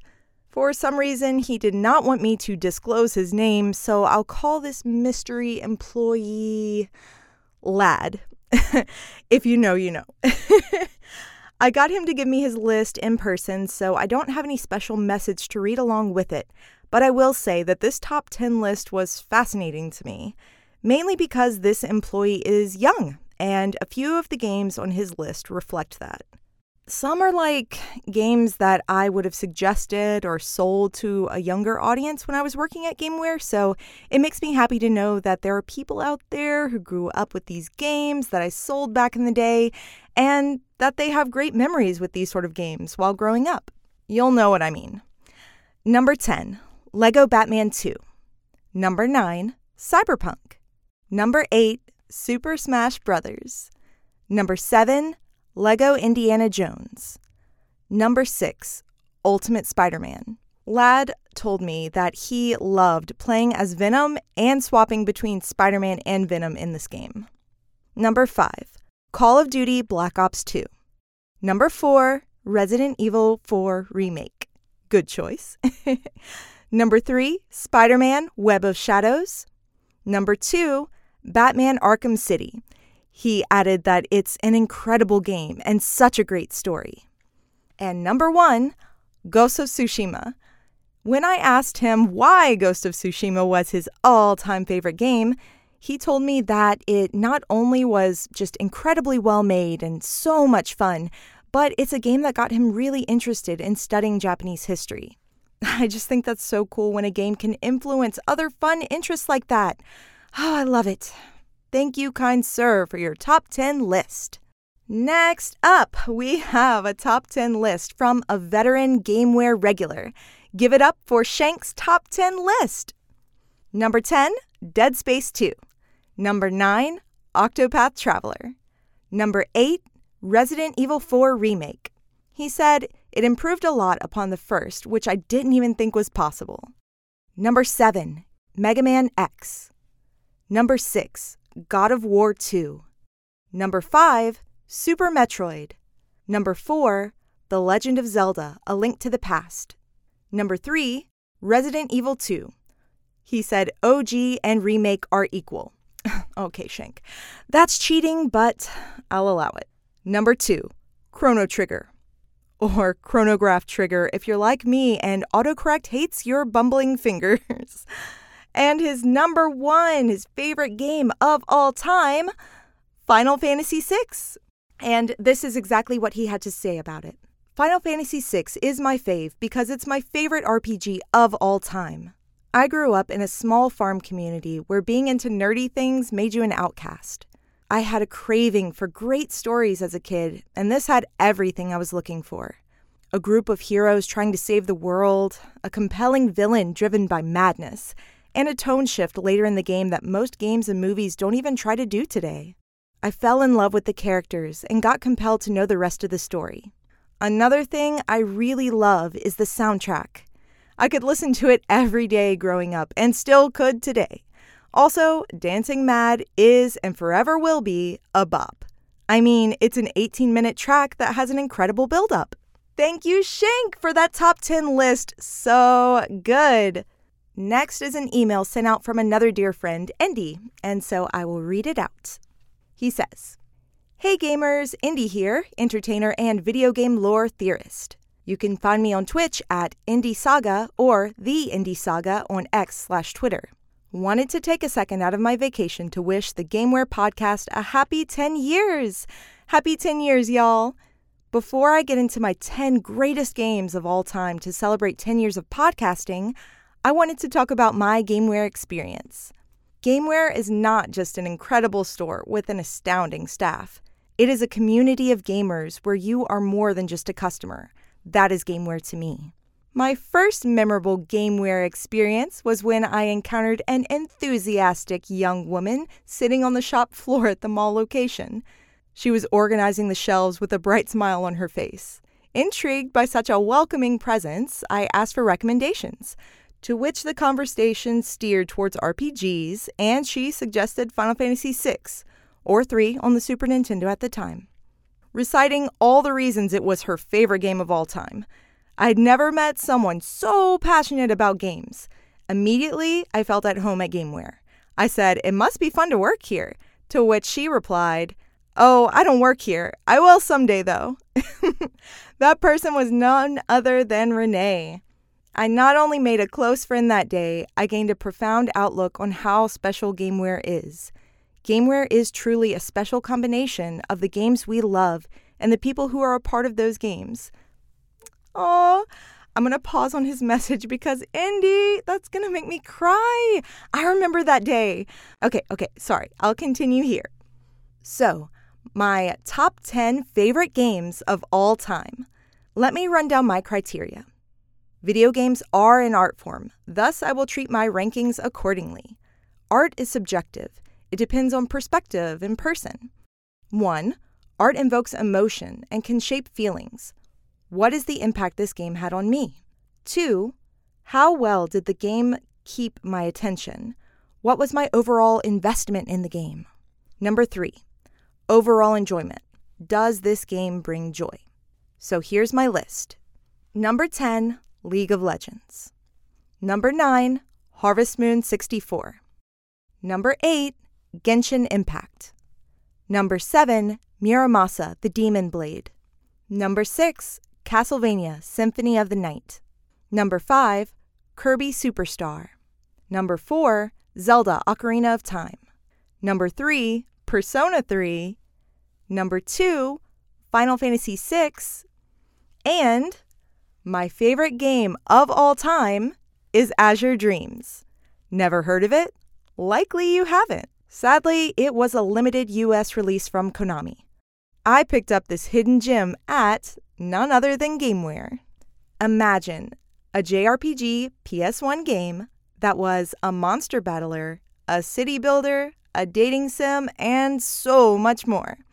Azure Dreams follows a young monster tamer named Ko and his familiar Kyun in his pursuit to find out the fate of his missing father and his rise to fame as a monster tamer.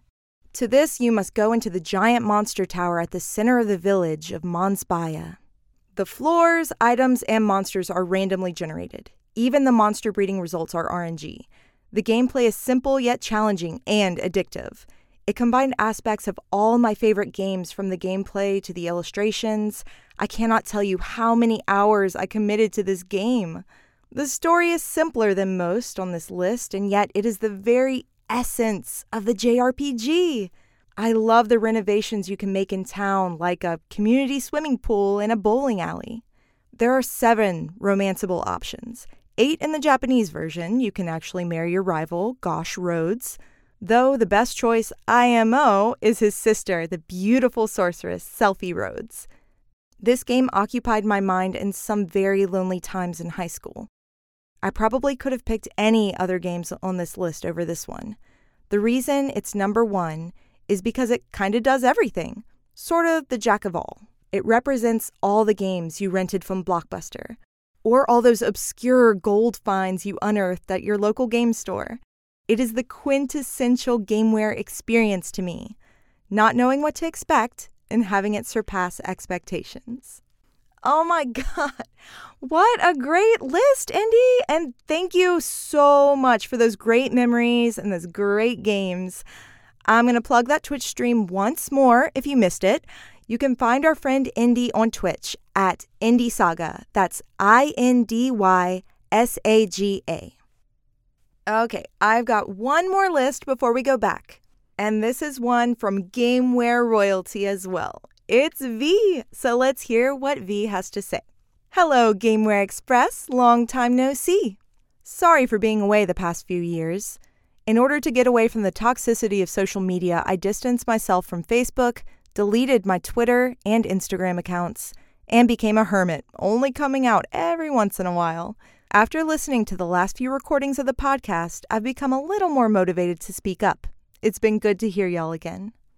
Just to give you guys an idea of what I've been playing lately, I've been keeping up with the current fighting game scene while, at the same time, making a bunch of trips to the past to play a bunch of classics that I didn't get to play before. I haven't played too many new releases this year, but this month there are quite a few I'm very excited to play, namely Sonic Superstars, Mario Wonder, and Spider-Man 2. I've been informed that it's GameWare Express's 10-year anniversary this month, and I just wanted to say congratulations! Because 10 years is a really long time. And that's saying something because I've been around GameWare for over half of my life now, and you all know how much of a blast I've had hanging out with all of you for so long. Awesome job, and keep up the good work, guys. To commemorate this occasion, I have prepared a list of my personal top 10 games of all time. You may be surprised by some of the games on this list, but as you all know, tastes can change with time. I love a lot of games. I arguably love too many games. Because of this, I have not included any honorable mentions out of fear of the list being way too long. I also didn't want to turn this email into a full-blown thesis. Feel free to discuss these titles. I'm confident that at least one of you has some input to share for each one. Number 10, Mega Man X. Number 9, Mario Kart Double Dash. Number 8, Dance Dance Revolution Extreme. Number 7, Final Fantasy VII Remake. Number 6, Octopath Traveler 2. Number 5, Sonic Mania. Number 4, Super Mario Galaxy. Number 3, The Legend of Zelda Ocarina of Time. Number 2, Fire Emblem Echoes, Shadows of Valentia. Number 1, Super Smash Bros. Melee. Once again, happy 10-year anniversary! I've got a lot of running to do to catch up to this train, but I'm looking forward to hearing more of you guys soon. Until then, take it easy, V. What an amazing list! I know that wasn't easy for you, my friend, because you have played so many games and have impeccable taste, so thank you, V, for sending in your list. Well, that covers all of these lists. Thank you so much to everyone who sent us your lists, your memories, and your well wishes. We love you all very, very much. All right, then, let's swing back to the crew. And welcome back to the GameWare Express 10th anniversary special. We just heard some more favorites from you, the listener. We appreciate everyone who wrote in and submitted content to us. We've heard top 10 lists from Neil, Renee, myself, and John Michael. Steven, Hello. why don't you wrap us up? Sorry, I got a frog in my throat. So, yeah, this list has changed like 7 times. The entire time we've been Doing recording, this. Steven's been Like, typing away. Your top 10 lists. Yeah. I call shuffle. You know, I think like the 10th game on my list, if you're a PC gamer, you might have like a benchmark game that you, whenever you build a new PC, Yeah. you like, I got to install this game just to see how it runs. Lemmings. Like, because when I was a kid, maybe it didn't run very well. Crisis 2. But does it run Crisis? Yeah. But does this like monster of a computer that I just bought, because there's been a lot of updates to this game over the years, so like, does it run optimal? And prior to this game's release in 1999, I've been playing games in this genre for about a decade. Okay, so like Roller Coaster Tycoon. Yes. It is the best simulation game as far as like creating a city, so to speak, you know, like creating like an environment for little meeples to run around. Sure. And it is a perfect video game. And Yes. it is the 10th game on my list. This game was developed by a single person. It was created in this archaic engine, which, you know, basically you're just typing this entire game as you're developing it. And it came out a month before I graduated high school. And this game's fault that I never went any further Let's than just that. blame It's that. like I'm just Blame gonna that. blame Roller Coaster Tycoon on my failures in college, because all I did was Easily. play that game. Anytime I would like get a job where there's a computer, I would install Roller Coaster Tycoon on that computer at work. That is true. You know, you just got to see how Sorry, this game boss. runs. And you can pause it. Yeah. So, Yeah. you know. You can do. It's such a great game. I think the first like roller coaster simulation game I ever played was at Epcot Center. Oh, wow. Oh, And What? it was one of those things where it was like a kiosk at Epcot Center where you can create And then a you roller ride it, coaster, right? And you can ride and it flips you over. And Well, I don't know yeah. about that. Oh, okay. Maybe. That's a different one. And then Peter Molyneux in the mid '90s, like when he worked, I don't remember the name of the studio. It doesn't matter. He created Theme Park. Yep. Oh, for yeah. Bullfrog Interactive, which was, and it was like I love the idea of managing different aspects of this amusement park, like putting more salt in the It's so- food, yeah, or like and- making the drinks like really iced over, like there's not much drink It's in there. raining, so the umbrellas are now $40. I always joke Yeah. about Renee like Yep. manhandling the people in her park when it comes to the change the color. They just buy more umbrellas. Exactly. I have no idea It's why. true. It's or true. getting terrible ratings in your park because you make a coaster that starts and then doesn't have an end point except the sidewalk. But then you only make an entrance to the park, not an exit.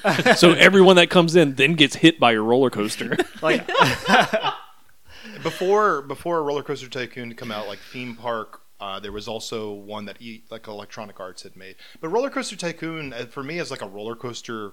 Like I was obsessed with roller coasters. Right? Yeah. Like I was researching as a child, like the different manufacturers that make roller coasters, like the actual companies. Yeah. And Roller Coaster Tycoon was the first like roller coaster game that got it right as far as like physics. Yes. The rides, they act the way they should. Mm-hmm. So you can't just like make this stupid 1,000. I mean, you could if you wanted to, but I really appreciated that as a roller coaster dork. And yeah, I still play this game to this day. I'm fascinated by Roller Coaster Tycoon. If you put it on any format, I mean, I've played it on mobile. Yeah. But specifically from this list, the PC version of the first. And every level keeps you coming back because after Oh, you yeah, new like finish it, challenges. you're like, oh my gosh, like what's the next one like? And it's even more challenging. It does such a good job of like progressively making it more and more difficult, but you feel like such a winner whenever you get it. So plus the sounds are great in that game. yes, It just sounds like a You theme park. hear them. Like, yeah, Like, yeah. you That's what I'm hear saying. You can well, hear it. I mean, you literally hear them. Like the children laughing is like a licensed sound effect that's Yeah, in so that's- much shit, like But, TV like- shows and. But to me, that's the sounds from Roller Coaster Tycoon when I hear Yes. them. What I'm Like- saying is, it is literally the same sound. Like the sound effect from the game. yes. Yeah, yeah. That's what I'm saying, but like yeah. in my brain, like it doesn't matter if it's like It's always gonna it's not be- a Getty image, right? It's they stole it from Roller Coaster Tycoon. It's kind of like when you hear Doom sound effects and other stuff. Exactly, Because it's yeah. just it was a cheap engine that they Right. like licensed. that sound monster effects. noise. Yeah. The door closing. Anyway, so that's number 10. Number 9. I don't know if I've played a lot of multiplayer games. At any point in my life, I just never have really been into like massively online multiplayer games or like even like local multiplayer games. But there's one game that I probably have put more hours into, like a local co-op physical experience, which is Dance Dance Revolution. Ah, that's yeah, right. yeah. And we're taking this to the arcades for the first time on this collection of lists. I believe Renee took us to the arcade with Poppin'. Poppin' You Music. did. I'm so sorry. And it's from the same developer, Yeah. the same publisher, which is Bamani, which is a subset of Konami. In 1998, Konami decided to make 3 music games. They made DDR, they made Beatmania, and I think Guitar Freaks was the same year. And then they iterated on this year after year. We imported the Dreamcast version of Dance Dance Revolution out of like pure curiosity. And like created a mat. We had a mat and like went to Home Depot and got some wood cut plywood, to go under the mat, and we put a clear vinyl protector cover over this thing so that we could have like a mat that wouldn't move around. Sure, you gotta when keep we're it playing steady. this game. Yeah. And then at some point, one of the arcades in Baton Rouge got USA Mix. It was at Celebration Station. I was about to say, was Yep. that Celebration Yep. Station Yeah. or Don Carter? It was a Celebration No, it Station. was and the that hotness for a has while. like 30 songs. Yeah. In there. And then once we got Third Mix, which was at the bowling alley. There aren't a lot of video games in my life that I have like modeled my life around, which brings us back to like an MMO. Yeah. Like you're like, I can't go and do this thing with you because I'm playing this game tonight. Yep. I've already told some people that I'm going to log Committed on to being and there. do that. If it's any other game and you're like, hey, you want to go to a movie? Sure. I'll just play Lemmings 3D later. But like I'm getting off at work at 9 o'clock. I'm driving from work to this place to play this game. Do you want to come with me? No. Okay. I'm still going to do that. Yeah, it's Like an this- event that I've committed to. Like, oh, it's 1 o'clock in the afternoon. I don't have to be at work until 4. I'm going to go to the children's arcade area with the putting place. Yeah. And I'm going to play this game for 4 or 5 hours. I'm literally going to drag my half-dead body off the machine. And, like, and this game physically changed me. Like, I lost, Yeah. like, 35 pounds playing a video game. yeah. My mom asked if I was on drugs. She was like, Oh, she wow. wanted to- Yeah. It was like a serious, like, I just need to know, are you on drugs? Yeah, Because Mom. you- DDR. Yeah, I am on a drug Yeah. straight from Japan. Shooting up arrows. 75 cents a hit. The highs last about 7 minutes. But like I just loved playing this game so much. It was the only thing I was interested in for such a long time. It's the only game that I've like left the state to go play like another version of it. I Yeah. can't Yeah. tell you I've ever, unless you count E3. I don't know. It doesn't really count. It's the only game like that I was competitive in, even though I was never good enough to be. Like we would compete in DDR Sure. tournaments, and it was we were just obsessed with it, and it's So that's why it's on this list. That's why it's my number 9 game. Love I think that. one time I asked Renee when I was leaving, where I was at work. Yeah, And- and I wasn't working at Gameware yet. I had just like kind of met you. We had only hung out a few times, but I started making Gameware one of my haunts. Yeah. I was with my friend Liz, as we were, Saturday night. And Steven was like, we were talking, oh, what are we going to do after this? Are we going to go see a movie or something? Oh, we maybe have to go home. And you're like, oh, I'm going to Celebration Station after this to play DDR. Do you want to come watch? Yeah, And they we were were like, watch. No, but okay. nice idea. Why would we go watch that? But watching Steven play DDR became like just a joy for me. I love to watch Steven play DDR. I love to play DDR myself. So It was a scene, you'd have like Yeah. 30 people around the machine like watching you play this game. I had someone ask me, do you know how to dance in real life? I'm like, no. No. I'm That's stepping not how on the game arrows. works. I'm not, it's not dancing at all. But it was so much fun. It was, and physically just, I don't know. Yeah, It same. was My, the healthiest time of my life. Yeah, my buddy On in high drugs. school, we used to go to Spaceport at Cortana Yeah, to play it all the Spaceport. time, and he Yeah. lost 40 pounds playing DDR. That's crazy. It's just, Yeah. Nuts. I've still got really strong legs to this day. My calf muscles are insane. I haven't played this game like seriously in 20 years. Like seriously, I play it every now and then.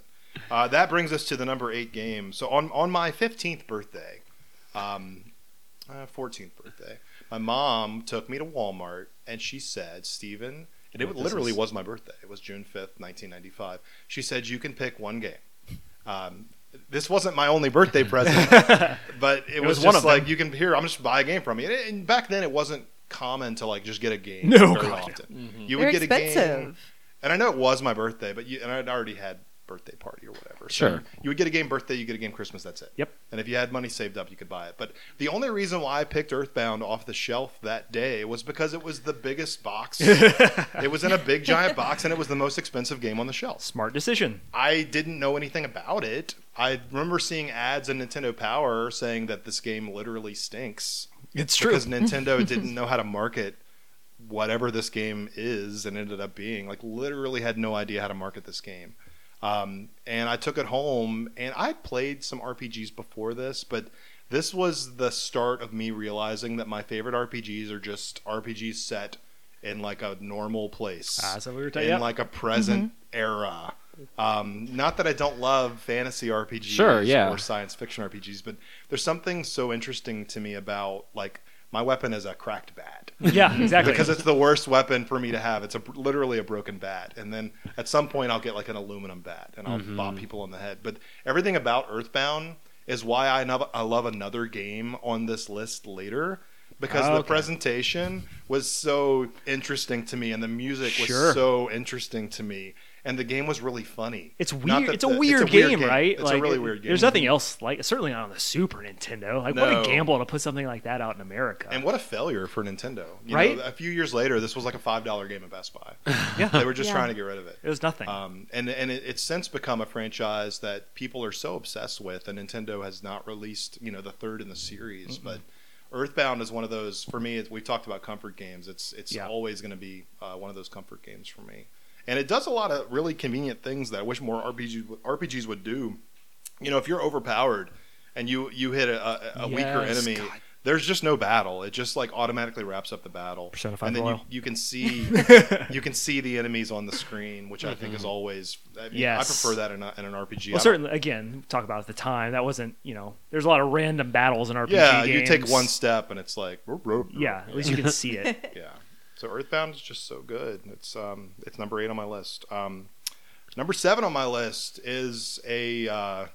Renee's looking at me like she knows What is it? What is it going to be? It is. This is an RPG set in like a modern era, like a normal place. You're just high school kids, and it's Persona 5 or Persona 5 Royal. I actually put more time into 5. Oh, yeah. Than I did. I put like 200 hours into 5. Wow, and okay. I need to go back to Royal. I was going to say, did you get to the end, like the turning point? Not in Royal. Whoa. I know. It's like a whole other Yeah. game for me. Yeah. And Yeah. we've talked about this game 3 times. This is the 3rd time on this podcast now, so I don't want to retread old information. But everything about this game aesthetically is just the coolest thing. It's so you'll cool. see. It's just cool. It's just, and the music Stylish. is so good, and the combat is so fun, and it's the best Atlas game in the Persona franchise for me. Yes. And this, I own like Revelation and Persona 2 and bought those are PS1 games, and then eventually would get like the PSP, and I've been interested in kind of weaving in and out of Shin Megami Tensei, for a very long time, and this was the first one that really hooked me and kept me interested like through the end of it. Yeah. When you're literally fighting God, right? As you do in an RPG As you game, do Japanese especially RPG game. an Atlas RPG game. Or become So- it. Well, it's one or the other. One of the two. Yeah. But yeah, Persona 5, and it was hotly anticipated by us. If you've listened to this podcast, I mean, I think Yeah. it made our most anticipated game of the year list twice Mm-hmm. because it just kept getting delayed. Yeah. So good. Yeah, if you like RPGs, you should play Persona 5. And I'm just tearing through this because I feel like we've talked about some of these games quite a bit, and this is a game that we've already mentioned before. When I look back at the PS2 catalog and think about how many amazing games are on that system, and a lot of people may have missed some of the late gen or the later games on PS2 because maybe the PS3 had come out by then already. And Odin Sphere on PlayStation 2, Nice. I mean, that is my number 6 game of all time. It is my favorite Vanillaware game. It is a game that I've put probably close to 200 hours. I know Renee specifically put the PS4 version of this game on her list. I have not played the PS4 version, so that's why it's the PS2 version for me. The combat, it's the best of what Vanillaware has done. Yep. I really love the cooking segments. I think the Yep. way that you can just kind of stop in the middle of a battle. And to me, it almost feels like I'm not even having to think about what I'm doing. It took a while to get there. It took mechanically, but like everything is just so accessible and just so easy to like navigate through those menus. And beautiful. It's a gorgeous game, and the There are music. very cool combos you can do with this game. Outside of just like your standard move set, like using items and like I'm going to use a tornado and a fire, and then I'm going to go get them. And Yeah, like, as I you don't know, get- it's like As you get, I guess the mechanics as you get used to how they work. It's one of those games where you're just doing so much, and it feels effortless, even though Yeah. it took you a long time to get there. you feel powerful. Yeah, especially playing on like the harder difficulties. It's insane. I think I've only watched you do that. I've not even played this game. You on just harder like download difficulties. complete, like you're in it. Everything looks like it's in slow motion, like as you're going. Yeah, And, I love it how feels good. The combat arenas. It is 2D, so you're just kind of going left and right. But it is. We haven't mentioned that it's like a circle. Yeah. So Yeah, you're yeah. you could run from one end of the arena to the next, and it just kind of Yeah. you'll end up at the beginning when you get to the end. But it's got such an amazing story, and the animation and the voice acting. It's one of the few games that I've played through like the English voice acting and really loved the Yeah, the English is so good. The Japanese is also good, but the English is like a standout. And also the endings. I mean, there's multiple endings. Yeah. You have to use all of the knowledge of like the lore that you've gained like across these characters' stories and then apply it to these 5 final bosses. And if you get it wrong, you get the most like upsetting, no. tragic stories Sucks like to be and you. endings for these beloved characters that you've like grown with. So yeah, Should have done it right. so good. So my number that was my number 6 game was Odin Sphere. My number 5 game from one of my favorite developers of like of a very popular series or I guess you could say series of 90s PC games. Yeah. And this game has this like really intense 50s aesthetic, this like brutalism feel to it, this perfect blend of like gun combat, but also like magic. Like I swear to God, in one hand it's like magic coming out of your hand, Something and then like the that. other hand it's like gunplay. Well, this good. twist that I didn't see this twist coming at all. And, but so it's almost like a sci-fi horror. I've never heard of a game like this before. It's almost like a perfect video game, and it's Control by Remedy. Like Control by Remedy, it is the best game that Remedy has ever made, and I've been That is true. I've been playing their games since Death Rally on like this was 1995, like an overhead 2D driving game, and then obviously the Max Payne games. yeah. in the late 90s, early 2000s were kind of their ascension into being a studio that really knows how to make a game that focuses on gameplay mechanics. And in my opinion, Remedy kind of couldn't find their way for a while. Yeah, certainly true. Alan Wake, there's certain things I love about that game. Quantum Break has some really cool ideas, but again, it didn't have... I don't think they nailed the gameplay as well as they did in the Max Payne games, and they brought that all back together with Control. Sure. Yeah. Which, for me, by the end of it, it's one of those games where you basically are a god. When you're navigating through this like really intense feeling, basically government building, right? Yep. There's nothing about this game on paper really looks interesting, but in motion, until things start happening in the world. And I'm this avid lover of FMV in video games. I've not hid this fact. That's why Night Trap is number 1 on your list. We're gonna get to that in a minute. Like, this game has so much cool FMV shit. This game has so much cool sci-fi shit. I love this game so much, and I had no idea there'd be anything Alan Wake related in this. And I know this was in marketing. This was in the DLC in the game. I'm pretty sure it says Alan Wake on the menu if you buy it, but I didn't know any of that. And this was like the ultimate edition of the game, so I didn't have the option to like purchase extra DLC. Yeah. And then when I get to a certain part of this game, and I'm like, wait, is this like referencing Alan Wake? This is. Are these games like tied together? This is crazy. I also like just really love it's Jesse, right? Yeah. Like the like cheesy inner monologue narration that she has all is so great. And this is a game like I honestly need to get back to. I've never beaten it because I played through like half of the PS4 version, and they got to a point to where the FPS just basically broke the game. Yeah. And I could not get past this one boss. But now they have the Ultimate Edition on PS5, which I have, and God, I need to get back because it really is like for a Remedy game that I have not completed. It really is my favorite one of theirs. And this Control is why I'm excited at all about Alan Wake 2. Yeah, because I don't think if I had played Control and Alan Wake 2 comes out in a few weeks, I don't think I'd be interested in playing that at all. Mm-hmm. But I kind of want to see what Remedy has like cooked up. Sure, what's and next? What for weird them. shit, and we're going to find out in a couple weeks, right? Yeah, that's what I'm saying. Like, what is like? What I want to know what I've already seen how Alan Wake influenced Control. I want to see how Control influences Alan Wake. Yeah. And as far as moments in games that iconic, like unforgettable moments in games, the ashtray maze in Control is one of the craziest, like crazy shit moments that I've ever experienced in a video game.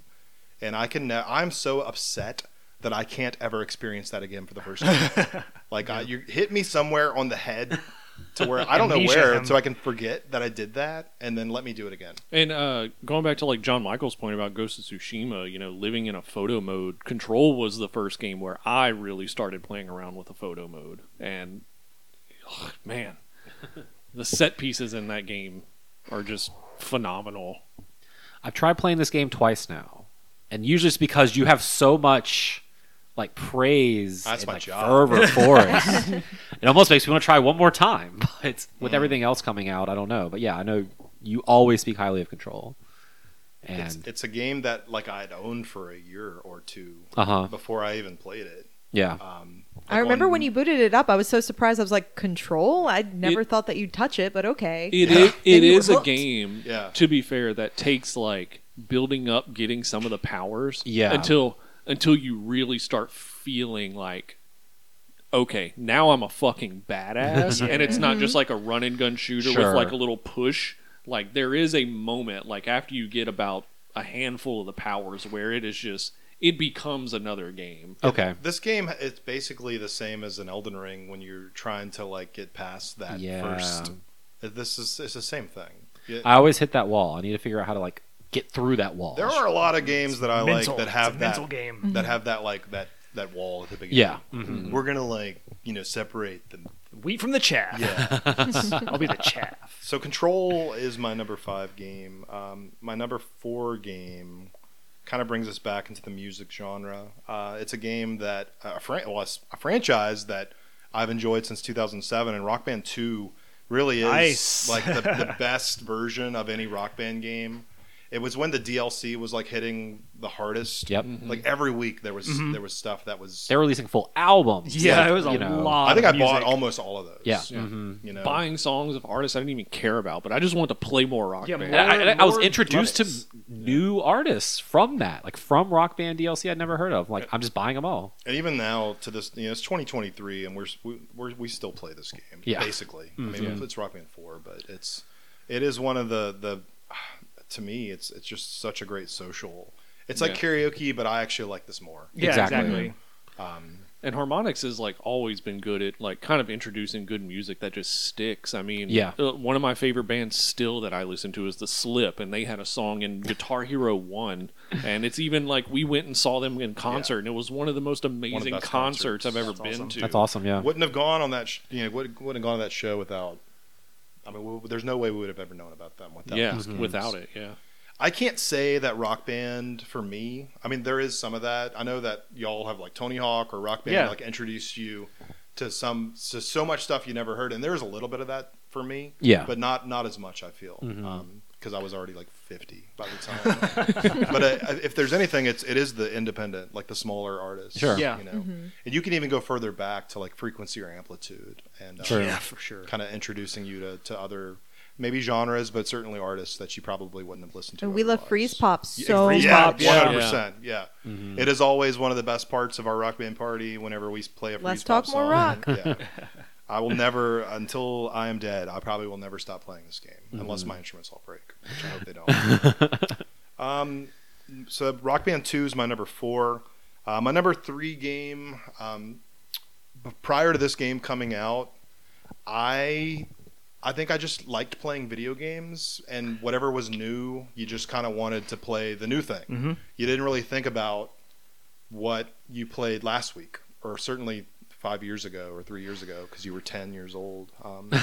So, like, Legend of Zelda: Link to the Past was the first game that, in my young, 10 years of living, time after time would be one of those things that I'd want to go back and revisit. And it's to this day, and I haven't played it in a while. I think I should fix that. But it is one of my favorite games of all time, and it is. And we mentioned this earlier. I mentioned this earlier. It's influencing games now because people that are my age that played it when I played it the first time. Now they're making games, and it's still so many people's. It's like an influential point in every aspect of gaming. It's my favorite Zelda game. I know that maybe for other people it's going to be Ocarina or maybe the Breath of the Wild, but for me, like the series, and this is from a point of nostalgia. The series for me peaked 100% with Link to the Past. And I typically don't like games that have the back and forth world. Like Metroid Prime 2 is like my least favorite Metroid game. But Link to the Past Does it so well though. yeah, it's and the music, and it's such a great. I mean, it's a phenomenal game. It's Yeah, and I mean, and entering that dark world for the first time too was just, I think some games like lose it because it's like you said with Metroid Prime 2, it's just this other world and like you kind of fight. But like one of the beauties of entering the dark world in A Link to the Past was like, you play through the game and it's like okay, boom boom, first 3 dungeons, then you hit that dark world and all of a sudden you have enemies that are doing like 8 hearts of damage. Yeah. Like it was not easy. And so it was like, you were in this same place, but you had to navigate it completely differently. And it was, oh man, I can go on and on about this game. so yeah. My number 3 is A Link to the Past, 1991. Kind of taking it 32. That's a long time ago. It's a long time ago. Yeah. So John Michael he talked earlier about having to pick like one game out of a bunch of games that are kind of representing a series or maybe an entire genre of games. And for me, the Soulsborne franchise, since Demon's Souls, like the day that game came out, I was like trying to get people to buy it. Pretty sure that's why I ended up with both Demon Souls and Dark Souls. You got me to buy it. It comes with a soundtrack. Yeah, it's like look at all this, and like we got I don't know 6 or 7 copies of the special edition, and when they came in, they sold really fast. And then I contacted our distributor. I was like, "Hey, how many more of those do you have?" And I guess they told me like 20 or 30. And I was like, "I'll take all of them." Yeah, I'm just gonna like try to get people to buy this game. And I honestly don't know what drew me to Demon's Souls when it first came out. So my number 2 game is Bloodborne. And It's as well it should be. These Souls games since Demon's Souls, when Dark Souls 1 came out, Dark Souls 2 is probably my most played. Honestly, Souls that game. actually Elden Ring. When I say Souls, I mean specifically yes. Dark Souls. Yeah, put more time out of Dark Souls 1, 2, or 3. I probably put more time into Dark Souls. 3 is the one for me, but yeah. And Bloodborne for me, it's everything that I love about like the interconnected levels. Yes. But it's also a more interesting world to me. It's the combat, vibes are immaculate, and by Yeah. immaculate I mean terrible. it's just a bad time. Bad time for everybody. We love a bad time for everyone's everybody. having a bad time. Bloodborne, more so than any of the other Souls games, it's a more aggressive game. There is Yeah, a shield in the game, but it's like a joke. Yeah, you have to be more active in your combat. You can't You're hit back rewarded off for if you're attacked and you immediately attack back, you'll get your health back. So that's something that doesn't happen in any of the other Souls games. So being aggressive, you're encouraged to do that in this game. I would love to go back to Yharnam at some point. There should be another Bloodborne game where we're Please almost do that. I don't know. We're almost. When did this game come out? 10 years ago? 10 years ago? It's about 10 years 14, ago. I think. 2014. So we're almost 10 years away from Bloodborne, and it's still just a PS4 game, not even updated for PS5. Bloodborne also, again, we talked about kind of lore stuff in the other one, and this one, I don't know that it puts it more up front, but the more you play this, you start seeing some of the weird lore that's in this game. Yeah. It turns into places that you don't expect it to go at all. Yeah.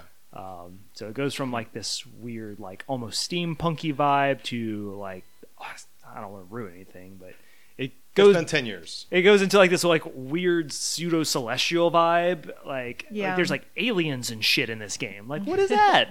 Yeah. At the point in the game where you realize that there were these invisible. Yeah, when your madness level monsters. can you start seeing things depending on what your madness level is. Yeah. What a cool game. Yeah, and y'all talking about the influence, of how Soulsborne became a genre, and so many other companies are doing their take on it. And one of the things I have to give Bloodborne and Demon's Souls is the lore aspect of it was a huge influence on Bungie in creating Destiny. Well, there you go. And that's why their lore is the same way, where it's you have this story and you have cinematics telling you what's going on, but getting the grimoire and reading it and piecing it all together, and man, that's I need to play more of these games, but that's one thing I know that they took from the Souls games and from we're and I hadn't even really thought about it, but inspired by- Genshin also, the way that they insert their lore, not just in the story, but in their lore, is in their items. Yeah. So Yeah. there's so much more wider, I don't know, amounts of Yeah. lore in Genshin, and I didn't even think about that until y'all mentioned it. Yeah. So I'm It's did Genshin get that from them as well? Probably. Yeah, and Destiny Yeah. did too. All the guns have their own stories, and Yes. every piece of armor has its own story, and it's just so cool seeing the influence of the Souls games branching out into these other genres. Yeah. So Bloodborne, huh? Number 2, Bloodborne. Please make more Bloodborne. It was the first From game I ever platinumed, because that's what you do when you really love a game. Absolutely. right? Yeah. I'm really surprised this is one that hasn't been remade or up-res. Even or... just give me a patch. for the Honestly, PS5. 60 I would frame, love Jesus, get rid of the please. chromatic aberration. Give me a 60 frames per second patch. That'd be amazing. Number 1 is Cocoon from Geometric Interactive. Good choice. Thank One you of our for listeners listening had a to heart attack my- just now. Give all of us at the table a heart attack. Cocoon is an environmental puzzle. Well, actually, talk about that later. So my number 1 game is the perfect video game. I've played it on 7 or 8 different formats. It is Resident Evil 4. The first episode of this podcast, we talked about Resident Evil 4. When I'm on my deathbed, please bring the microphones. We can talk about it one last time. Specifically, the GameCube version of Resident Evil 4, because of impact, right? Because it was something that Capcom had done that maybe would not have paid off, because it was a franchise that had been around for almost a decade, and this was a game that was moving away from what made that franchise popular to Yeah. begin with, right? Because this is Right. Resident Evil 4 is not a survival horror game; it is a horror action game. Yes. This is a game that is perfectly paced. I really enjoyed and loved and platinumed the remake that came out this year, and we'll talk about that more later too. But I think that the original version is a better game. There are aspects that I like in the remake more so than the original, but again, because of impact and because it is the original version of the game, it is my number one game of all time. Love it. I've put hundreds and hundreds and hundreds of hours into this game on different formats, and I've never get tired of playing it. It's just perfectly paced. It's a 20-hour game, but it doesn't feel like it. Yeah. No. Every scene, you're going from area to area, and you're like, I don't.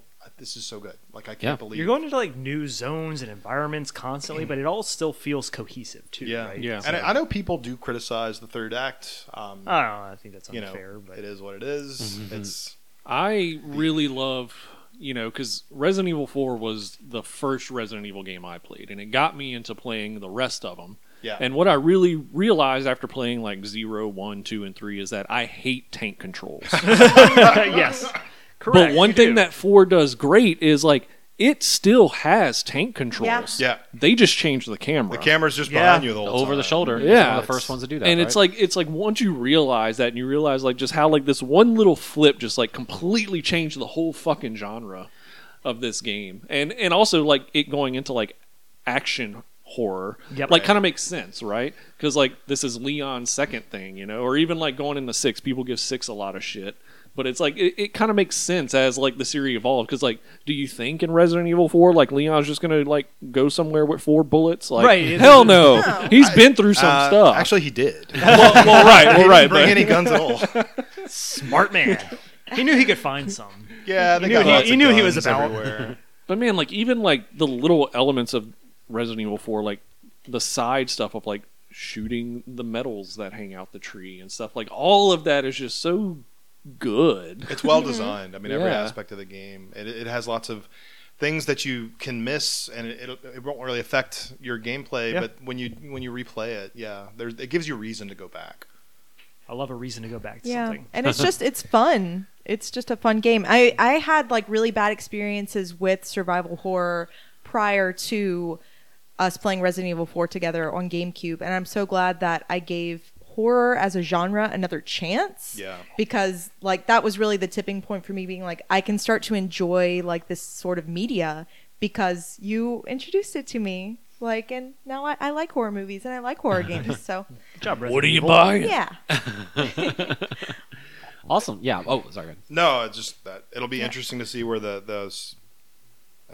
Again, we'll talk more about this later, but Resident Evil 4 is definitely one of the most influential games ever created. But it's also going to kind of almost this remake is going to kind of reboot the franchise forward. So it'll be interesting to see Right. where that goes. Yeah, definitely. So Resident Evil 4, no surprise. Rounding out Steven's list. Do you want to give us a quick rundown? 10 to 1? Yeah. So number 10, Roller Coaster Tycoon. Yes. Number 9, Dance Dance Revolution. Third mix specifically, but any of them are fine. Number 8 is Earthbound. Number 7, Persona 5. Number 6, Odin Sphere. Number 5, Control. Number 4, Rock Band 2. Number 3, Legend of Zelda: Link to the Past. Number 2, Bloodborne. And number 1, Cocoon. Also known as Resident Evil 4. Solid list. Great lists from everyone. Round of applause to Yeah. all of us who put that together. Y'all? I know it's tough, right? Like it's like picking all your favorite children and then ranking them once you finally pick which 10 you like the most. But no, I thought this was really fun, right? Like we all got to see everyone's, taste in games, and we thought we knew each other. We knew a lot of them that maybe were coming, but still some surprises Yeah, there's along the some way. I would after doing say this. I think a lot of our number ones were not surprising. Yeah, of course. Yeah. But As like much as we talked- definitely like the 5 through 10s were really interesting because a lot of that was brought in through just different time periods and Yeah, how exactly. these games affected us. Yeah, no, definitely. I think it's always great. You can learn so much about someone. To me, like based on like what's your top Game games or top preference, movies yeah. or any of this stuff, right? Like just what you kind of vibe you have just from these things. Yeah. So I think this was really fun to put together and a great way for us to celebrate 10 10 years, whole years. We did of it. getting behind microphones and talking to each other. So everyone who listened and everyone who wrote in, thank you so much for your submissions. Yes. Everyone at this table, as always, I'm so glad we're able to get together and keep doing this somehow all these years later. Gives me something to look forward to every week. So I'm glad we're back up off the ground doing it again in 2023. And the fact that we've been doing it since 2013 is really special. So Absolutely. Can't wait to do a top 20. Oh, right. So everyone out there, thanks so much for listening. John Michael, Neil, Steven, Renee, of course, thank you so much for joining. We hope you enjoyed this celebration of 10 years of GameWare Express, and we hope we have many more ahead of us to do. Happy birthday, GameWare Express. Happy birthday, us. You're double digits now. Get a job. Everyone out there, thank you so much for listening. Be good to each other, and we'll see you next time.